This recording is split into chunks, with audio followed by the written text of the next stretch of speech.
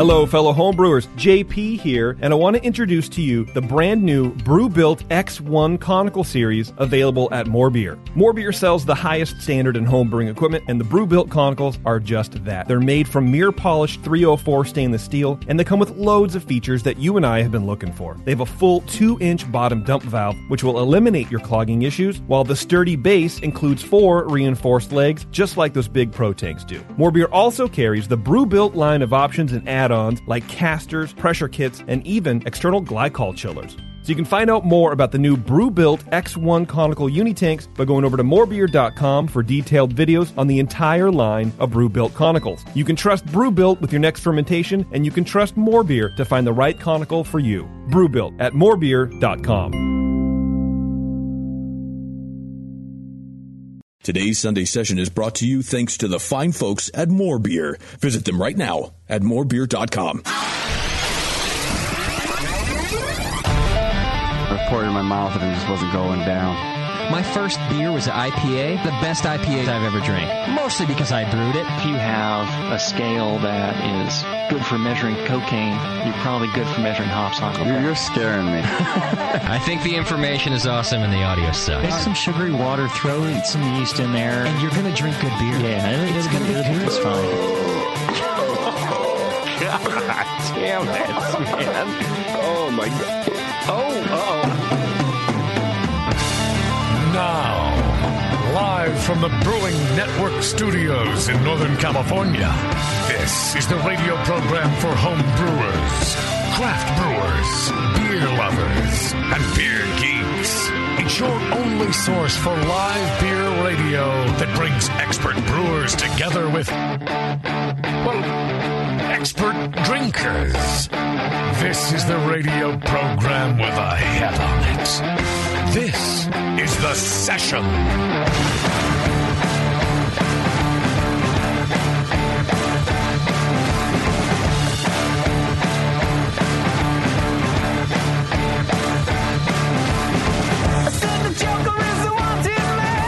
Hey, everybody, welcome to the show. It's The Session.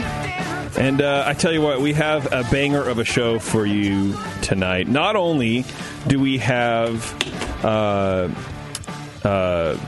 awesome brewery up in Quebec called Le Castor. I think I'm saying that right. I don't know. But they make some kick-ass farmhouse beers, man. And the Beaver. That's what that says. What? In English, it's the Beaver. Let's call it the Beaver Brewery. Oh, all right. Not only did they send a bunch of beer, but they sent a bunch of merch, and nice. It broke. Like the shipment broke, so we lost 3 bottles of beer, and it got all over the merch. Like all the hats smell like fucking beer, but really good beer, so it was kind of okay. But I washed all the shirts, so they have now cat hair everywhere. If we don't give them away tonight, we'll have them for like Twitter games and stuff, because I haven't written a Twitter game since I've been hosting, so that's just kind of how that goes. But we have a beer from Deschutes, a new pale ale, experimental pale ale. It's called Armory, and we're going to be tasting that as well, too, and talking about that a little bit. Right. Apparently it's with some crazy experimental hop that only has a number. It's like 5-digit number. 5. Yeah, I've seen they're getting bigger than numbers. I know what that's. Well, I think it's from their own personal hop field. I think there's some meaning to some of the numbers for those. Yeah. So I think it's from their own thing, and they're having actually a contest for this beer release. So if you want to, you can win a trip to the hop field and kind of do whatever they do up there. It's pretty cool, actually. Nice. So we'll get into all that in just a little bit, but. Beer, good. Yeah, thanks everybody for tuning in, and if you guys want to support great radio like this, support all of our sponsors. That's really all you got to do, man. Listen up over the next couple hours, and pick out a couple sponsors and go shopping, man. Come on, who doesn't want to go shopping, right? Specifically, like at places like More Beer, who bring you this show. They're the title sponsor of The Session. They've been here since before we even had, a show called The Session. They're here for great radio. They're here for great beer, and they're good folks. Send them for their email, and then they'll push their specials to you. And I just buy a lot of things from them because they go on special. Go like, oh yeah, I use that. I need more of that, or I've always wanted one of those. So, yeah. Oh, like the deal of the day kind of deal? Yeah, exactly. Okay. I finally got a chance to get out to their new production facility or their new warehouse. I'll tell you what. First of all, you feel like you're in one of those horror movies where you're driving along a country road and anything can happen. Like one of the crazy inbreds will shoot out your tire. It's they can kill you. That's the progression of the movie because it's out in the middle of fucking nowhere. Yeah. Like you have to kind of drive through this residential area, then make the U-turn under a bridge, under an overpass, and then continue down. And there's fields everywhere. But it's in this, ginormous complex. It's so impossible to even explain. But. Chris Graham was out. I'm just brewing, so come on by. And he has a brew room, and he's doing his whole thing. And it's cool to see him be able to get back to what he likes to do, which is just brew and dick around and try new stuff out. I mean, I guess we all like to do that, but that's great. I mean, it's massive. Darren has a golf cart. No, it's acres under roof. Yeah, that's how big it is. I've done golf carts. In my computer career, I did a lot of work in warehouses like that. And always required to have a means of transportation because, whether you're doing your work is one end of the place and where you got to go back and do something, you need transportation because they're so big. It takes forever. Yeah, it's crazy, man. It's so crazy. It's I don't know, but God bless them, man. More Beer, they're kicking ass, and they're sponsoring. That's what they do. They do two things: they kick ass and they sponsor the Brewing Network. Yeah. And we love them. We love them dearly for that. Speaking of asses, there's a big-assed beer fest in Norway called the What's Brewing Fest. It's the third annual. It's from October 20th to the 23rd, and Justin and Tasty will both be there. And there's a fat brewery list, so check it out. I believe it's whatbrewing.no. I think is the email. You get your. Did you get a hold of those dudes, by the way? Yeah. Okay. All set. All right. All set. Oh, everything's squared away. All squared away. Okay. Good. It'll be a great trip. Can't wait to see everybody there. Yeah, that's exciting, man. That's I think you're gonna have a good time. Why not? Bring back beer and brewers. What the take hell? A bunch of photos. Photos. Oh yeah. Yeah, photos, man. We want to see what's going on, what's doing up there. I was thinking about maybe doing an interview or something, an audio interview. Yeah. Yeah, just give that a try. Okay. What would you? Do you have questions ready? Mostly about dick sizes. I mean, no, I'd talk about their beer and their brewery and stuff like that. Well, no, dick sizes. I just assumed. Yeah. Yeah. That's just when guys start out. And, just find out what they're up to, how they got where they are, and, maybe talk about one of the beers that I'm having of theirs or something like that. Okay. That's cool. Like on video or just audio? Well, I was thinking about, maybe doing video. I'd have to get my assistant to, I'm sure I could find somebody to do that for me. You just get a tripod, man. Tripod and a thing. There you go. Oh, I mean, do that, yeah. Static shot. Give those tabletop tripods and then just... Yeah. You don't need to do much. So, do you want to practice on me? Because I like this version of you. No. I like this content. I'm going to wing it. The content creator is emerging from deep within your THC crusted soul. And, when I go and as a BN person, I want to maybe generate something other people can at least see what I saw or something like that. Yeah. Get your take on it. Tasty's take. Yeah. There it is. Tasty's take. And what's the Tasty? I kind of need a theme song. Whatever. I can see this happening. What will be your theme Tasty's song? Take of the week. Like it has to have banjo in it or ukulele. It could just be a little, personal experience I had for the week. But it could also be an interview. Or, it could be me. I went to, say, Drake's anniversary party or something like that. Uh-huh. And I, talk about what I did there and who I talked to. And little facts and stuff like that. Yeah, I think that would be so. It's like a blog without the work. Yeah, exactly. Right, which I like. Without having to write. Which I like. Yeah, there's no blank page. Just dead air. Yeah, there's no... And you know what? Honestly, I'm fine with a little dead air. It's a little cushion. No. That's fine. I'm all right with it. I'm more comfortable just talking like I'm in a room with a bunch of people talking over beer. Yeah. Rather than on a microphone. When in actuality, it's literally just you and me. Yeah. Again. Yeah. Speaking of which... I don't hear Doc or anybody chiming in here. Well, so Warren... Where are those guys? Warren texted me, said there's 2 accidents. So right now, he's coming from Los Gatos, man. And like the worst... It's one of the worst commutes in the Bay Area, 680 North at that commute time. And so I give him a little slack because he can't predict that. And then Doc just texted me. Accidents you don't know, right? But Warren texted me at a reasonable time, like 5 o'clock. Doc was day drinking today. He probably didn't know. He thought he could do it, probably. And it's also raining. It's like the first rain. So Right. people are extra Panicked. stupid. Right. Yeah, traffic will be a mess. But this is what Doc texted me, and I hope he's listening because sometimes Doc fucking pisses me off, and he knows it. Gonna be a bit late tonight. I'm a full-time dad for a while. That was 4 minutes ago. So you don't know that you're going to be a full-time dad for a while? 4 minutes? Or what? Would that be 6 minutes after the show starts that you're supposed to be on, that you know that nobody's going to be at? No, if you've got kids, they're pretty much like you could Please. call from dispatch. They're fucking... Like, hey, I need to be picked up. Or I need to be taken there. They both drive. No, well, he sounds like he oh, that's right, they do. They're teenagers. One of them isn't even at home anymore, is he? No, He's away at college. he's at college. I'm only a got one. full-time dad with a parent of a child over 16 that has a car. Maybe he's talking about what the age range he's dating is. I was just going to say maybe he's talking about his girlfriend. I'm a full-time dad. She needs to be taken to the mall to hang out with Maybe her it's friends. Rosanna. Rosanna. Oh, my God. Do you want to fuck with Doc? What? All right. I don't care. The show's going to come to a screeching halt, and I don't give a fuck. Let's call Doc, and we're just going to do nothing but play Rosanna. Yeah. Let's first ask what bar he's in. Right. Well, and you know that's what he's doing. Like, I'm not stupid. I saw him post today. He was at a bar. Yeah, he was drinking at with Kate. Yeah. So I'm not an idiot. You know what I mean? No, we know. We do the same shit. But yeah, we know how it rolls. We know how it happens. Okay, so let's call Doc now. All right. Phone. Get him on the phone. And he's going to fucking hate it, and I'm going to love it because he's going to hate it so much. We should. We're calling him just to check on him, or get a real ETA because we're going to schedule the show around it. No, I'm not going to say shit. We're just going to play Rosanna. Oh, I see. Got it ready to rock. Just bring it in.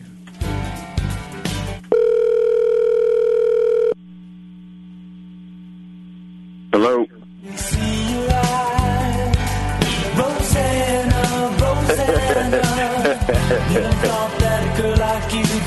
very funny.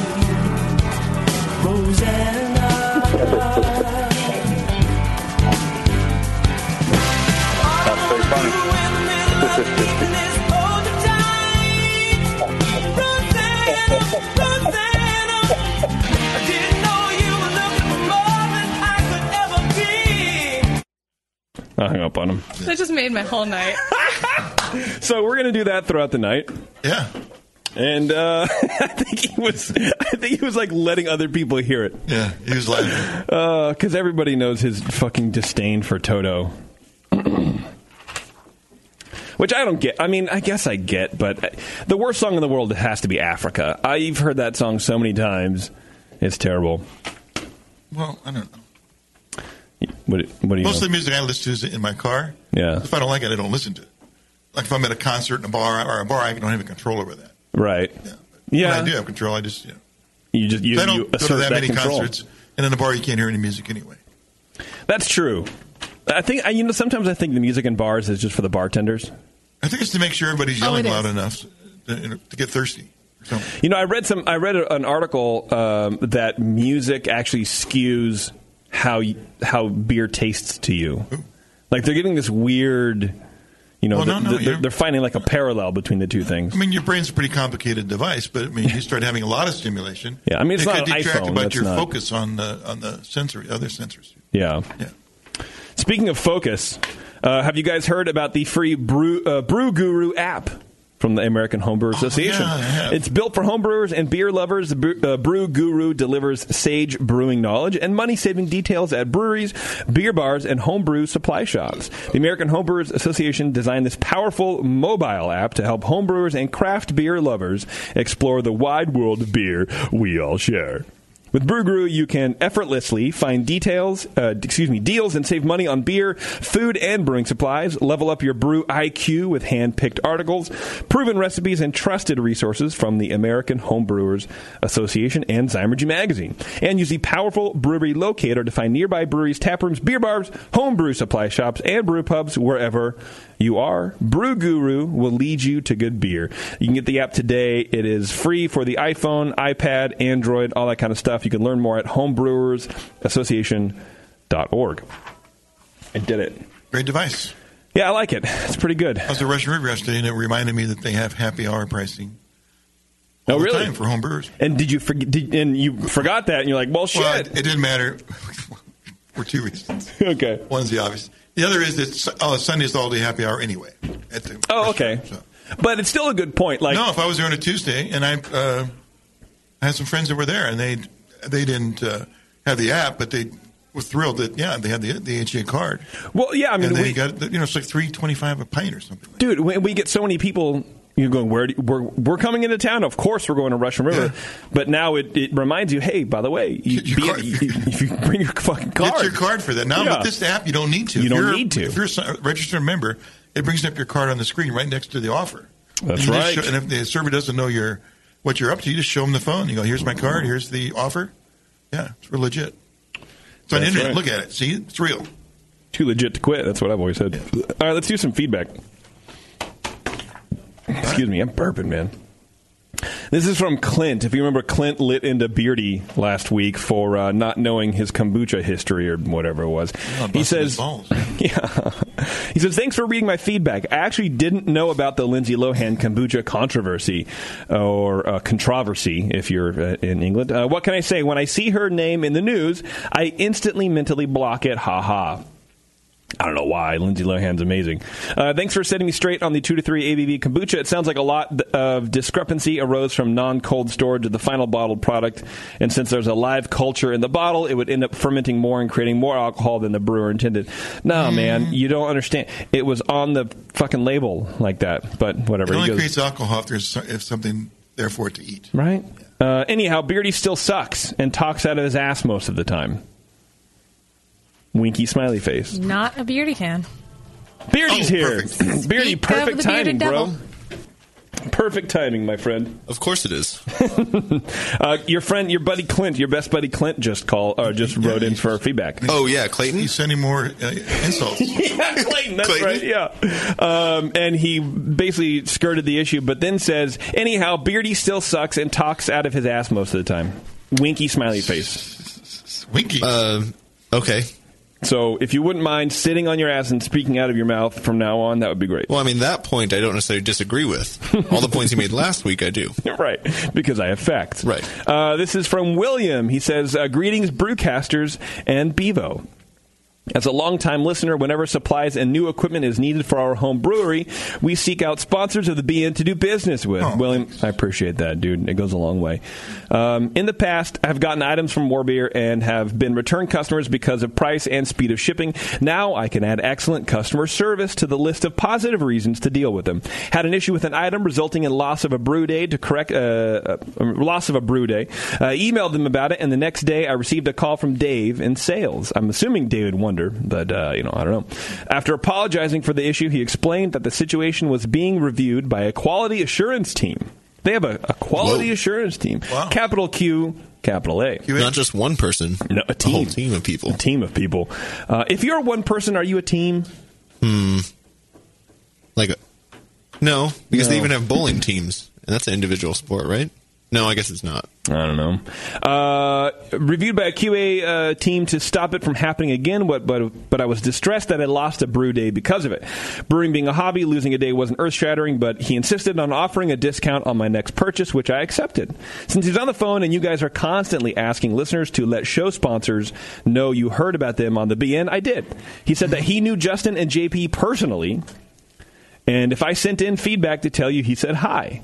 I want all your listeners to know that More Beer really stands up for the customer and went beyond what I expected them to do. So the next time you have a choice of where to spend your money, use More Beer. You won't be disappointed. From William Mundy. I really like those kind of stories. But I can assure you that everybody who advertises on the Brewing Network is equally great. And, we have other fine homebrew sponsors as well, but this is a great example of why More Beer is where they are today, man. Customer service. I remember way back when, that was the focus over anything. Customer service. Next one is from someone called Guard. And it's a Norwegian kind of thing, so I'm going to butcher the shit out of this email. Hi, first of all, I would like to thank you for both information and entertainment in your various podcasts, which I usually listen to while brewing and cleaning. I'm writing to you in the capacity of being the brewmaster at Bryggerhuset, Bryggerhuset, Bryggerhuset. Right? Close enough. Saddam Hussein Pilot Brewery, which is the experimental part of Aspergeri. AASS. They're super, like an old, you know the name, you've seen them. Norway's oldest brewery. Probably Aus. Yeah, I don't want to say ass. I believe it's Aus. I think it's Aus or something like that, right? I'm so stupid. Since August last year, we've produced more than 60 batches in the pilot brewery, as well as 4 scaled-up beers that are either released or will be released shortly in both bottle and cans. And he goes on to describe some of those. Before I got this job, which is obviously my dream job, I was a teacher in middle school and an avid homebrewer with good results in national homebrew competitions, 1 gold and 2 bronze in 2014. Yeah, that's pretty good, dude. Yeah. Nice. The main reason for writing you now is to announce that we have started a barrel aging program in cooperation with the Cognac House, Bach Gabrielsen. As I understood from the podcast, some of you will be in Norway for what's brewing in October. We're not attending this year, but I would hereby, this is a declaration, an official Norwegian declaration, Tasty, but I would hereby invite you to Drammen, which is where they are, to give you a tour of the brewery and an opportunity to sample some of our beers, both from the pilot brewery and the regular lineup. For instance, Ausbach. If you're able to fit this in your schedule, Drammen is about 30 minutes outside of Oslo. I look forward to hearing from you and hope you are welcome. Yeah, I hope in the car. Able to welcome you in person. Sincerely yours. Yeah. I can't pronounce a single word after sincerely yours, but I thought it was pretty cool. Yeah. So I sent it to you and I sent it to Jay, and if you guys want to reach out to this guy, go for it. I'll look up where it's at and see what transportation is like. Probably cold. I assume it'd be on wheels. Of some sort. By mountain goat? Maybe sleds. Who knows? Maybe 4 legs. It's Norway. Who knows? It could be by boat. We're going to find out. Oh, yeah. A lot of water there. The chat room suggested you read that email in Chechnyan, and it would have made more sense. It probably would have. Norwegian and Chechnyan? It could be. The main reason for writing you now was to announce that we have started a barrel aging program in Chechnya in cooperation. I can't do it. It does sound more. It sounds more authentic. More legible. Understandable. Heartfelt, right. Yeah. Okay, and then finally, spam of the week. Hello. How are you doing today, and how was your night? I hope you had a good one. Don't wake up with the regret of what you couldn't accomplish yesterday. Wake up thinking about what you will be able to achieve today. Oh. My name is Jamie Smith, and I came across your email while searching for an old friend of mine, and I would love the opportunity to get to know you only if you feel comfortable. If you're not comfortable, then please ignore my message. Have a great day. I mean, now, what a wonderful way to open up spam. Yeah. It's a very positive message. It's very inviting, very disarming. Yeah. And then, he wants to get to know you. If you feel comfortable with it. But only if you feel comfortable. Right. Right? I think maybe, Weirdy, I think we're seeing the halcyon days of spam, right? Where gone are the super, fishy emails, or like they try to fool you. Right. You know what I mean? Like, this guy's just laying it out there, dude. And who doesn't need a friend? Maybe Tasty probably doesn't, but I think, Tasty, if I could suggest, Jamie sounds like a cool dude. He does. Yeah. Sounds like a Trump supporter. The Golden Girls theme song playing in the background as you read that would have been literally, perfect. but not smart. Thank you for being a friend. Speaking of theme songs. Do you have the banjo music? No, I don't have the banjo music, but... Oh, we're doing this new fun thing. Yeah, we're doing this new... Oh, it sounds fun. It's the new hotness. It's the new hotness, dude. You're calling in somewhere? Not just somewhere. Police dispatch. Not just somewhere, Warren.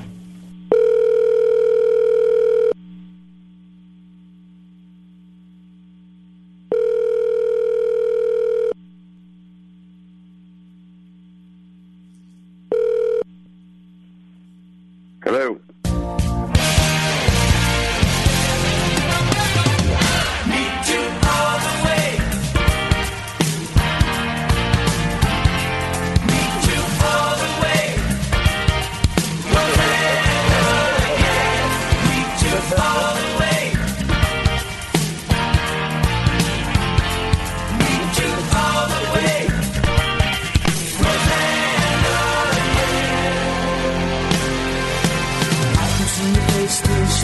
the window on the other side.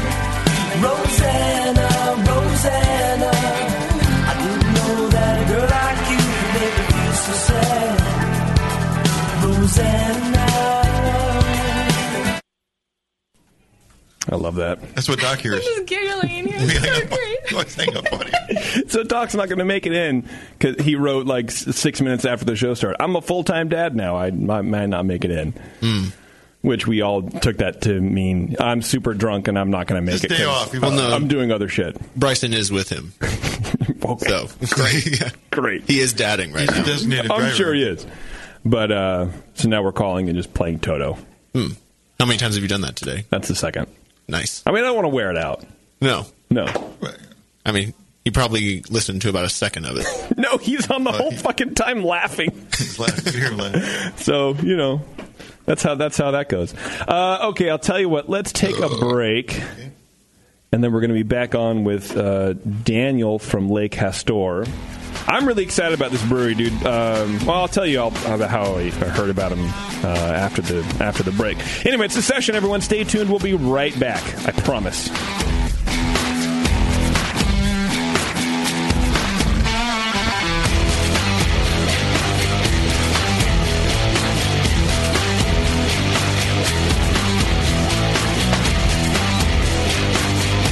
You're listening to the Brewcasters. On the Brewing Network.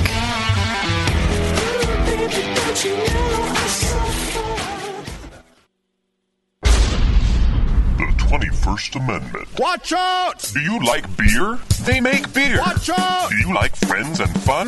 They make friends and fun. Watch out! Do you still like to have a good time? The 21st Amendment. Watch out! The 21st Amendment in San Francisco, located at 563 2nd Street, 2 blocks from the building where baseball is seen and played.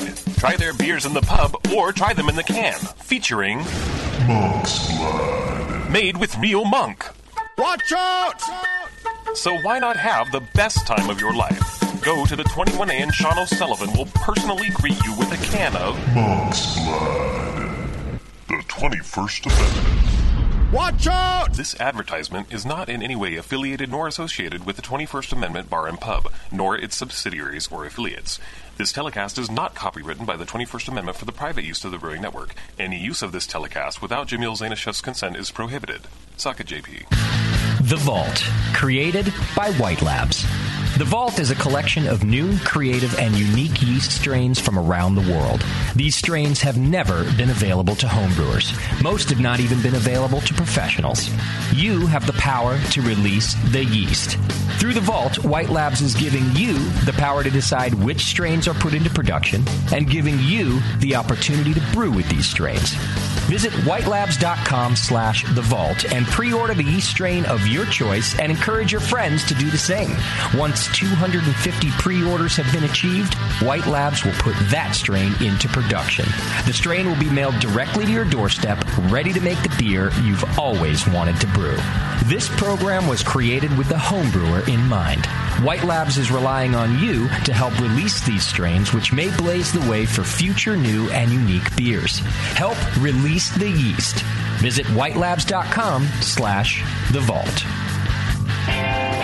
Brewing great beer is a process of continuous learning, and the best books on every aspect of brewing can be found at Brewers Publications, with more than 50 awesome titles like Modern Homebrew Recipes by Gordon Strong, Designing Great Beers, the Ultimate Guide to Brewing Classic Beer Styles by Ray Daniels, American Sour Beers, Innovative Techniques for Mixed Fermentations by Michael Tonsmeyer, For the Love of Hops, The Practical Guide to Aroma, Bitterness, and the Culture of Hops by Stan Hieronymus, and Radical Brewing, Recipes, Tales, and World-Altering Meditations in a Glass by Randy Mosher, plus many, many more. These are the books and the authors with the knowledge to push your brewing farther than you thought possible. And you'll find them all at fine homebrew and book retailers everywhere. And visit the website at brewerspublications.com. Brewers Publications, all the best on beer and brewing.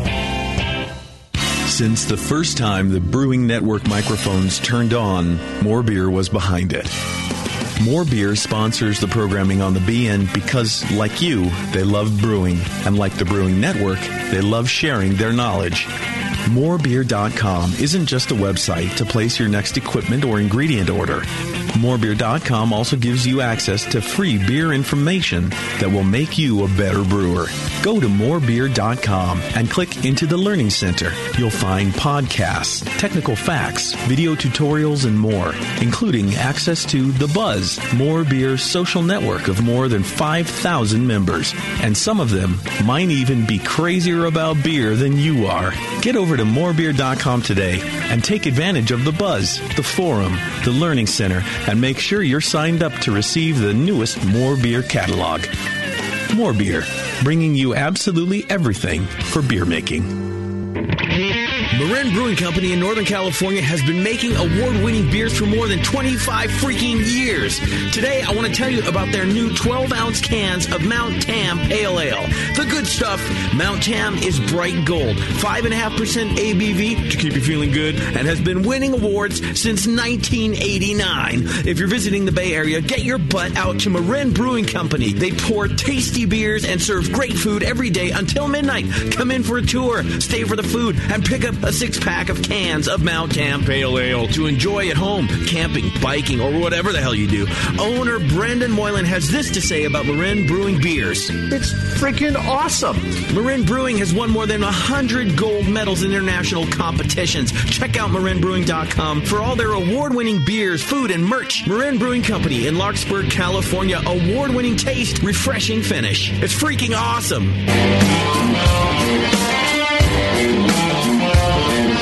Brewcasters are back. 888-401-BEER. Whatever.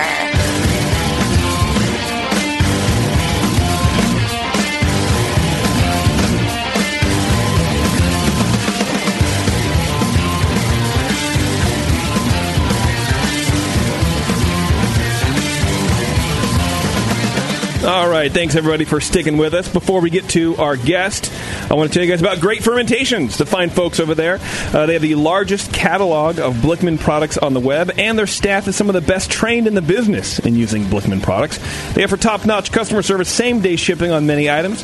Check them out at greatfermentations.com, and be sure to like them on Facebook at GR8 Fermentation, and find them on Instagram and Twitter as GR8 Fermentation. Greatfermentations.com. We like those people, too. We like everybody today. It's one of those shows, man. It's just a great day to be alive. Yeah. It's one of those shows where we like everybody, and I'm okay with that. Yeah. I guess. Roseanne. Oh, shit. I should. No. I thought about having it queued, but I think it's too soon also. I think it's too soon. But I want him so he expects it. That's like torture. Random. Well, and for him, it is. Well, and he might start to recognize the number. Yeah, I think you might give him too much credit. Maybe. I don't know. Anyway, on the phone right now, we have our friend Dan. Dan, are you with us, my friend? I am. I'm right here. Perfect. Thank you for joining us. I know. So you're in Quebec, right? Or near Quebec, or somewhere? You're somewhere. You're on Earth, right? Oh man, I'm skyrocketing though. I just had a coffee because I was falling asleep. It's late out here, right? Yeah, you're like 3 hours away, right, or something like that. Yeah. Totally. I just put the kids to bed. It's a good thing I didn't fall asleep with them. So I made it out of the room alive. That's the main thing. That's the main thing, man. You got to make it out. You got to make it out alive, man. If not for their sake, for yours, you know. That's the best you can hope for, is just to get out of the room. I think that's I think that's parenting just in general. Yeah. Overall, you just want to make it out of parenting alive. At the end, if you're alive, you did it. You did it right. You kind of want both parties to make it out alive. The kids, too, I guess. Both parents? No, well, sure, but the kids, too. Wait, there's a party? No one told me there was a party for parenting, man. When they move out. All right, so Dan, you are the brewer at Le Castor, or is it Microbrasserie Le Castor? What's the full... Well, yeah, pretty good. Okay. Le Castor, singular. Le Castor would be plural, but I mean that's good too because there's more than one person. Wait, hold on a second. Explain that difference again to me because I'm very slow. You want to learn French? So le is plural, right? Like many. and then le is the singular masculine. Okay. And then la is the singular feminine. So La. You were close. You were very close. So not lay, la. Le. Yeah, le Castor. Le Castor. How is Okay. lay spelt then? LES. Oh. French is so dumb. Silent S. Oh, dude. Like we don't have those in silent letters. Oh God, silent T's, silent D's, silent S's. They're all silent half the time, and then it takes you a lifetime to figure out when they're silent. It's very situational, I would imagine. Oh yeah, and it's like, why is a table a girl? Why is it very feminine? Why is a stick a nice boy? legs. Well, that actually makes sense. Right.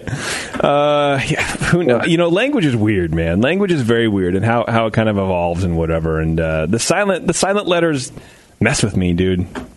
As you heard just right now. But you guys are close to Mexico down there. You must know some Spanish. Yeah, a little bit of Spanish, but mainly how to pronounce San Jose, and that's about it. Americanized version. Well done. I don't think Spanish has any silent letters either. I don't know. They sound different, but I think the J pronounce is them pretty all. much not. You don't ever say the J, do you? It's a ha. No. It's like an H sound. Softer. Yeah. Habanero. Thanks for the proof, Warren. Slam dunk. I appreciate the example that you just gave for everybody to. All right. Google pronounce. Yeah. Jalapeno. Whatever. Anyway, sorry about this, Daniel. We're already off the rails, man. Is it over? It's over. You did great. I think all your beers were fantastic. No, I'm kidding. So explain to me a little bit about your role at Le Castor, please. Well, I'm co-owner and brewer. I'm responsible for production, brewing. I'm not doing a lot of wort production right now, but for the first year I was the brewer, and then we slowly added good brewers to the team. So day to day, it's basically managing the production process from A to Z and trying to plan where we're going, basically. Recipe development, trying to work on the next beers coming down the line, that kind of stuff. Okay. And where are you exactly? Well, we're just outside Montreal, so that's a good landmark. We're about 40 minutes west, so between Montreal and Ottawa. Okay. So we're in a good scene. I mean, the Quebec beer scene is pretty good. I don't know. I'm curious to know what your guys' perception or impression would be of the Quebec beer scene, but it's very vibrant. We're pretty developed for a small population. We've got about 150 breweries and brew pubs in Quebec, which is, you have our entire population of our country in California. So that's, in Quebec, I don't even know what the numbers are, but maybe we're 6 million or something, 6 to 8 million in Quebec. Wow. So, and we've got the same proliferation of breweries going on that I imagine you guys still do down in California. Like there's just dozens and dozens of new ones coming online every year. Yeah, I don't think the rate of new breweries is related to California or anything. It's just worldwide, I think. Yeah, for sure. Yeah. Absolutely. Oh, yeah. And in Canada, there's places like where, like the beer scene in Canada, I think is known to be, there's Quebec is an epicenter for sure in Canada, and then BC. But it's where a lot of the opportunities and where we're going to see a lot of growth, I think, coming up is the places that we don't hear about a lot, like the prairies, Saskatchewan, Manitoba, out east, little tiny provinces like PEI and smaller provinces like Nova Scotia, New Brunswick. So, ooh, I know PEI, Prince Edward Island. Yeah, you got it.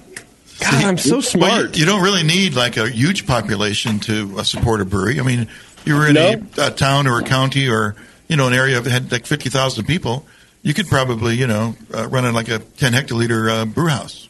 Oh, absolutely. I mean, there was a post like that just the other day online, and it was a guy who put up the towns left in Quebec and the highest population towns that didn't yet have a brew pub in them. Yeah.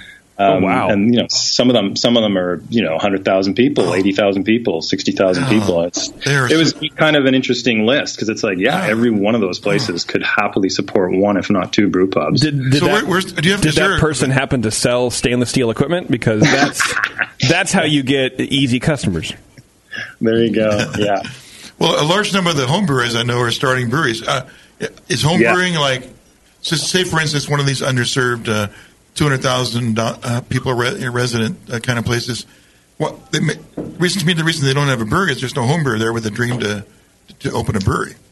Well, there's a lot. I mean, you know, we came from that background too. You know, I have a business partner, and you know, he and I came to brewing kind of a funny direction. We originally had a business together doing traditional timber frame carpentry. You know, you guys probably know what that is. You know, traditional squared timber, and it's all pegged together with mortise and tenons. No screws allowed. Yeah, exactly. It's really artisanal. It's really traditional. And you know, he and I went to Europe. We did our apprenticeships there. We learned the old school methods. Wow. And it was actually in Scotland where we lived, learning this, that we got into whiskey, which is not surprising. There's alcohol. People are going to find it, in spades, and also real ale. So this is like back in 1999, sort of 2000. So what were you drinking before you found this real ale? Well, that was the beginning of like the whole craft beer journey for my partner and I. Well, we a lot of people from Canada. Moosehead, right? Molson's for sure. Yeah, exactly. Like Sleeman's was pretty exotic because it came in a clear bottle. You know, we were. It was bad in the mid 90s up here. It was, you know, there wasn't a lot. There were some really good pioneering breweries. You know, like McCausland and other places like Judiciel's brew pub was coming online in the mid 90s, I think. But, you know, I was out of it. I was oblivious to that. So it was really moving away and going to a place like England and Scotland. And they didn't have these kind of beers there. So and getting into the real ale scene and like, what is this semi-flat, semi-warm weird thing in my hand, and just being blown away by it. Yeah. So we got into, you know, doing the whiskey distillery tours as we were doing our apprenticeships over there. On weekends, we'd do the tours. We'd visited a couple breweries, and we're, you know, like everyone else, I think the first time you go into a distillery or brewery, you're kind of smacked in the face with the smell of the mash and everything, and you're kind of blown away with all the steel, and you're just, it makes an impression on you. So we were kind of like, oh, wouldn't that be wicked to make whiskey or something like that someday? And then we just shelved that idea for years because we came back, moved back, started our timber frame construction business, and we did that for, you know, a good 7-8 years. God. And it was only because we fell onto some tricky times. The recession, remember, that hit in 2008? Yeah. That kind of really rattled our cage as a construction business. We lost some contracts, and then all of a sudden we had nothing to do. And we had this big workshop we were hanging out in, waiting for the phone to ring, literally. And we're like, well, we have time to brew. We always wanted to do that. And that's where it started, was like back in 2009. So we're relatively new to brewing. Yeah, and even home brewing. Yeah, wow. So it was basically that free time, that unwanted free time we had from construction. we were like Googling and listening to the Brewing Network and all this stuff, and trying to figure out how to make a 5-gallon system. And that's where it started. And literally with batch number 1, we tried to recreate it like an ESB, a British, nice traditional British pint. Yeah, man. A beer you couldn't get, you wanted to make, yeah. Yeah, absolutely could not get this beer, especially where we live out here, because we're not in Montreal. We're 40 minutes outside of it. There was nothing in the stores here, even 7 years ago. And the first batch was just dumb luck, I guess, but it came off. It was amazing. And I was just like, we got to start a brewery. We have to do this. That was your epiphany right then? One batch? For batch 1, dude. When we were mashing in, I was like, we're doing this. Is it? You fell in love. All right, we're can-do guys. I like so that. You hadn't even tasted it, and you're like, this is our plan moving forward. 100%. But you say that, right? You brew your first batch. How many homebrewers say that? Everybody, dude. Throw a rock in a homebrew club. Everyone's saying it, at least entertaining it. At least entertaining the idea.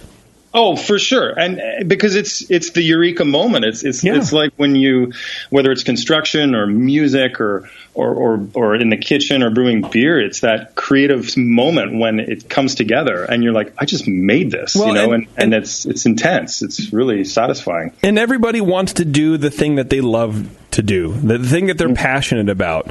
To a certain extent, that's great, but at some point, it becomes the work side rears its ugly head, and then people kind of fall out of love with it to a certain extent. But that's that search, right? That passion is kind of what drives us all to be in this industry and do this thing. Is like find out what we want to do. Find out what motivates us, what makes us happy. And that's exactly it. You stumbled upon it. We've been so lucky to, with the construction, the traditional framing, and then the beer, we're so lucky to do what we're passionate about for a living, because it's just so fun to go into work every day. But, there's a lot of steps between, home brewing and running a successful brewery in between that will pound the enthusiasm out of you. The wood timber thing was so lucrative. You guys didn't even know what a screw gun was. You guys for knew 8 how to years. get by. Come on. Well, when we started the brewery, you mean? Well, I'm just saying, you guys came from like a low revenue sort of, like, I assume your business wasn't that good, so it wasn't like you had a large, you're willing to put the work in to do it, to get it done, I'm saying. Yeah, you weren't a stranger to labor. Yeah. No, that was the one thing. Like, we brought from that industry just sounds cheesy, but this we can do this kind of attitude. Can do or do it yourself. It's like we built massive structures. We've done complex engineering. Like, we think we can do this. We can build a brewery, and we can do this. But I mean, the hurdles between home brewing and going commercial are insane. They have to almost be lived to be believed. Oh yeah, Dan. We hear that all the time, and people we have on the show. Yeah, that's it. And so you've got to, some people, you're probably going to be a lot happier just home brewing and making wicked beer and sharing it with your friends, because so much of what you do when you're on a brewery, is not that creative, awesome, inspiring feeling you get when you're making good homebrew. It's more work than fun. So yeah, it's not fun anymore. It's more crap that you got to deal with, and but that was, to me, that was like the gut check every month. Like, we had problems launching our brewery. The town didn't know what to make of it. We were blocked on several fronts. Like, every month there was a huge roadblock thrown in front of us and jeopardizing the project. And every morning, we just wake up and say, well, it's not going away. Like, the desire to start this brewery is not going away. We have to start this brewery. We have to start this brewery. So that's great. It was a good test. Like, by the time we even got to our permit, our officially we have a permit, we hadn't even released a beer yet. We felt like we'd been, through the trenches for several years. Like, holy cow, now we get to lose money for a year and a half. Yeah, dude. Is that what you guys were projecting on your, did you have a business plan? Did you, how into it did you map this out? Oh yeah, we had to, because we wanted to, we have, Quebec's pretty good that way. Like, we have these little government business development agencies, and they come and sit down with you and work with you, and they gave us a small loan in the beginning. They help us work with, the banks wouldn't touch us. That was pretty clear. Even though we had this other little business, basically our construction business was the engine. It was the thing that subsidized. But you kept that going. The operation of the brewery, because we had about a 6,000 square foot building for the construction. And we stole 2,000 square feet of it. We put a wall up, and then that was the brewery in that 2,000 feet. Nice. So the construction business really subsidized everything. But we had, little government agencies working with us. You had to have a full 3-year prospectus, a full business plan, like 50-page business plan. We were, drawing a lot of inspiration from the U.S., from the smaller breweries, because our original plan was to go nano. And so I was following guys like Hess Brewing online. I was following guys like Two Beers up in the Pacific Northwest. I was, getting inspired by guys like Lawson's, like really small brew houses. So that was the plan originally, was to start in 600 square feet as a nano. And then once we started crunching the numbers and realizing, well, if you do well, you're going to be swapping the nano out within 6 months so that you can hopefully, be profitable someday. So why don't we just try to start a little bit bigger than a nano, and that's what we ended up doing. We ended up getting a 10-barrel brew house, which is all we have today. See, and that's great because we do hear this from a lot of people, either in the chat or on the forums, like, hey, I really want to do this nano, but I don't know, but it's my dream. And we've had a few people come on and be like, why would you ever start that small? I think it makes sense on paper. It makes sense with your funds. But like you said, after 6 months, we're going to be flipping this over. And really, the amount of work you're sinking into it to get it up and running and to get all the plumbing, you're going to have to redo all that too, probably, because it's a bigger footprint, I would imagine. And just it's a whole nother mess of work that nobody wants to do. Yeah, there's two good reasons to do a nano. I mean, one is if you're selling it all on site, right, by the glass, brew pub model, or if you simply want to validate the brand and validate recipes and create a local following, like what I believe what like Hess Brewing did. I think they probably had day jobs, or it looked like they did, and then they did that for a couple of years on the nano system, had a nice loyal following, and then a few years in with that success, even though probably on paper from a financial standpoint wasn't doing much, they were able to I guess grow and invest in a bigger system. So, but yeah, we just thought, let's just go for the 10-barrel. But we were so diluted, man. We had no clue what volume we needed to sell to be profitable. We were just charging ahead with just that, gleeful ignorance of what it was going to take. We launched a commercial packaging and distributing brewery with two 12-hectoliter fermenters. That was our seller, and we're like standing there looking proudly at our 12 fermenters, and it's like, how many should you have had? Like, how short were you? Another guy whose blog I was reading a lot at the time was Patrick Roux, because he has a lot of good information in that blog. He laid it all out there. From the brewery, He's been through it. And I remember vividly reading his blog one day and like pounding my fist on the computer saying, no, shut up, I don't believe this. Why? Because his advice was contrary to what you were doing? Yeah, his advice was, you're fucked. His advice was flawless, but it was contrary to what I wanted to believe. And he was saying, I think he said, you got to start with 60 to 80 barrels of FVs. Otherwise, maybe you should think about some other type of profession, like making mead. And I was just like, oh, you bastard. Like, how could you say that to me? He's so right, though. He's not wrong. He is 100% right, and I would actually say that he's spot on in terms of capacity. We didn't have a hope of being profitable until we had swapped out our little 12 hec ones and purchased massive 24 hectoliter, 20 barrel fermenters. And we had, let's say, 3 of them. So 60 to 80 barrels of fermentation was kind of the turning point for our brewery, and that took almost a year and a half. To get the cellar to that big? Pardon me? To get the cellar to 80 to 90 barrels? That's a good question. Well, oh man, if you could see the brewery where it started, it was in a garage. It was in the single bay garage, basically. So we literally didn't have space. We had 2 20s and 3 10s. So there you go. We had 70. Yeah. So we had 70 barrels of fermentation within about a year. And then it took a bit more time and money to create more space. We had to create more wet space in a building that wasn't designed to be a brewery.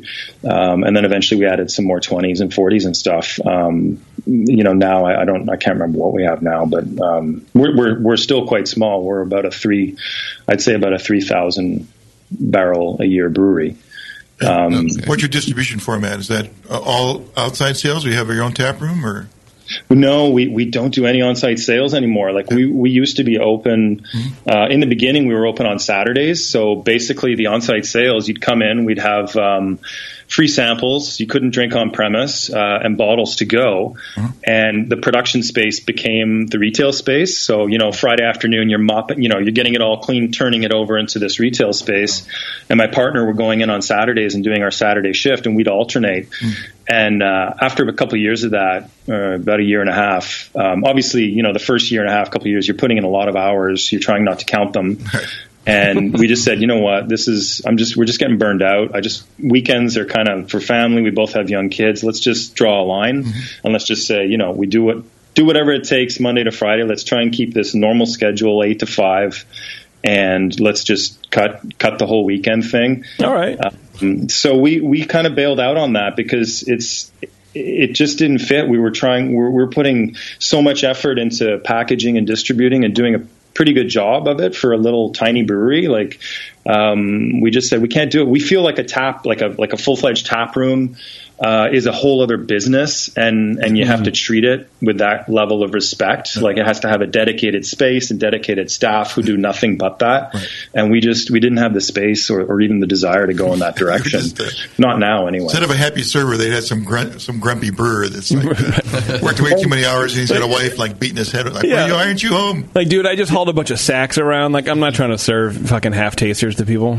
I'm not familiar with how Canada does things. Can you distribute your own beer, and do you?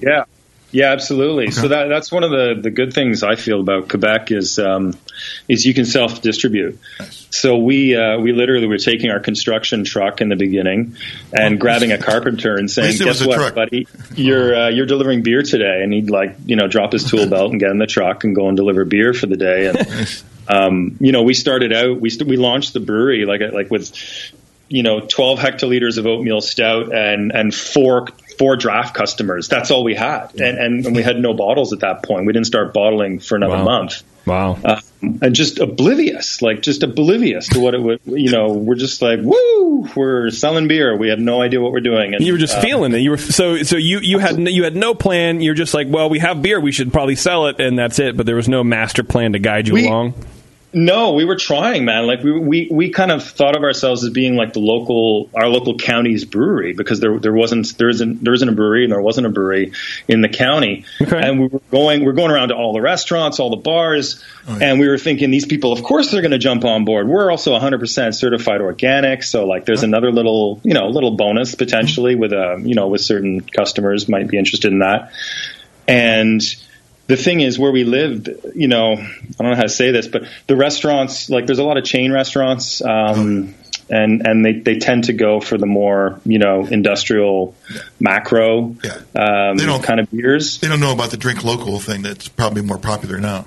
It's not, it still is not happening as much as it could be out here in the city in Montreal, man. There's so many dedicated beer bars and restaurants that want nothing but craft, but out here we're a little bit behind in that way. And we were just getting a lot of no's, like nope, not interested, or the whole you got to come in, set up all your taps, you got to invest in all this refrigeration equipment. It's like, dude, like we're like really like we're not Molson, and everyone was treating you. It's a real learning curve. A lot of misconceptions we had. We were wrong on a lot of fronts. You're on the bleeding edge there, marketing wise. That's a rough thing. Wow. How do you handle that kind of rejection as you're just starting up and you have all this confidence and you're going ahead and you're just faced with a bunch of no's?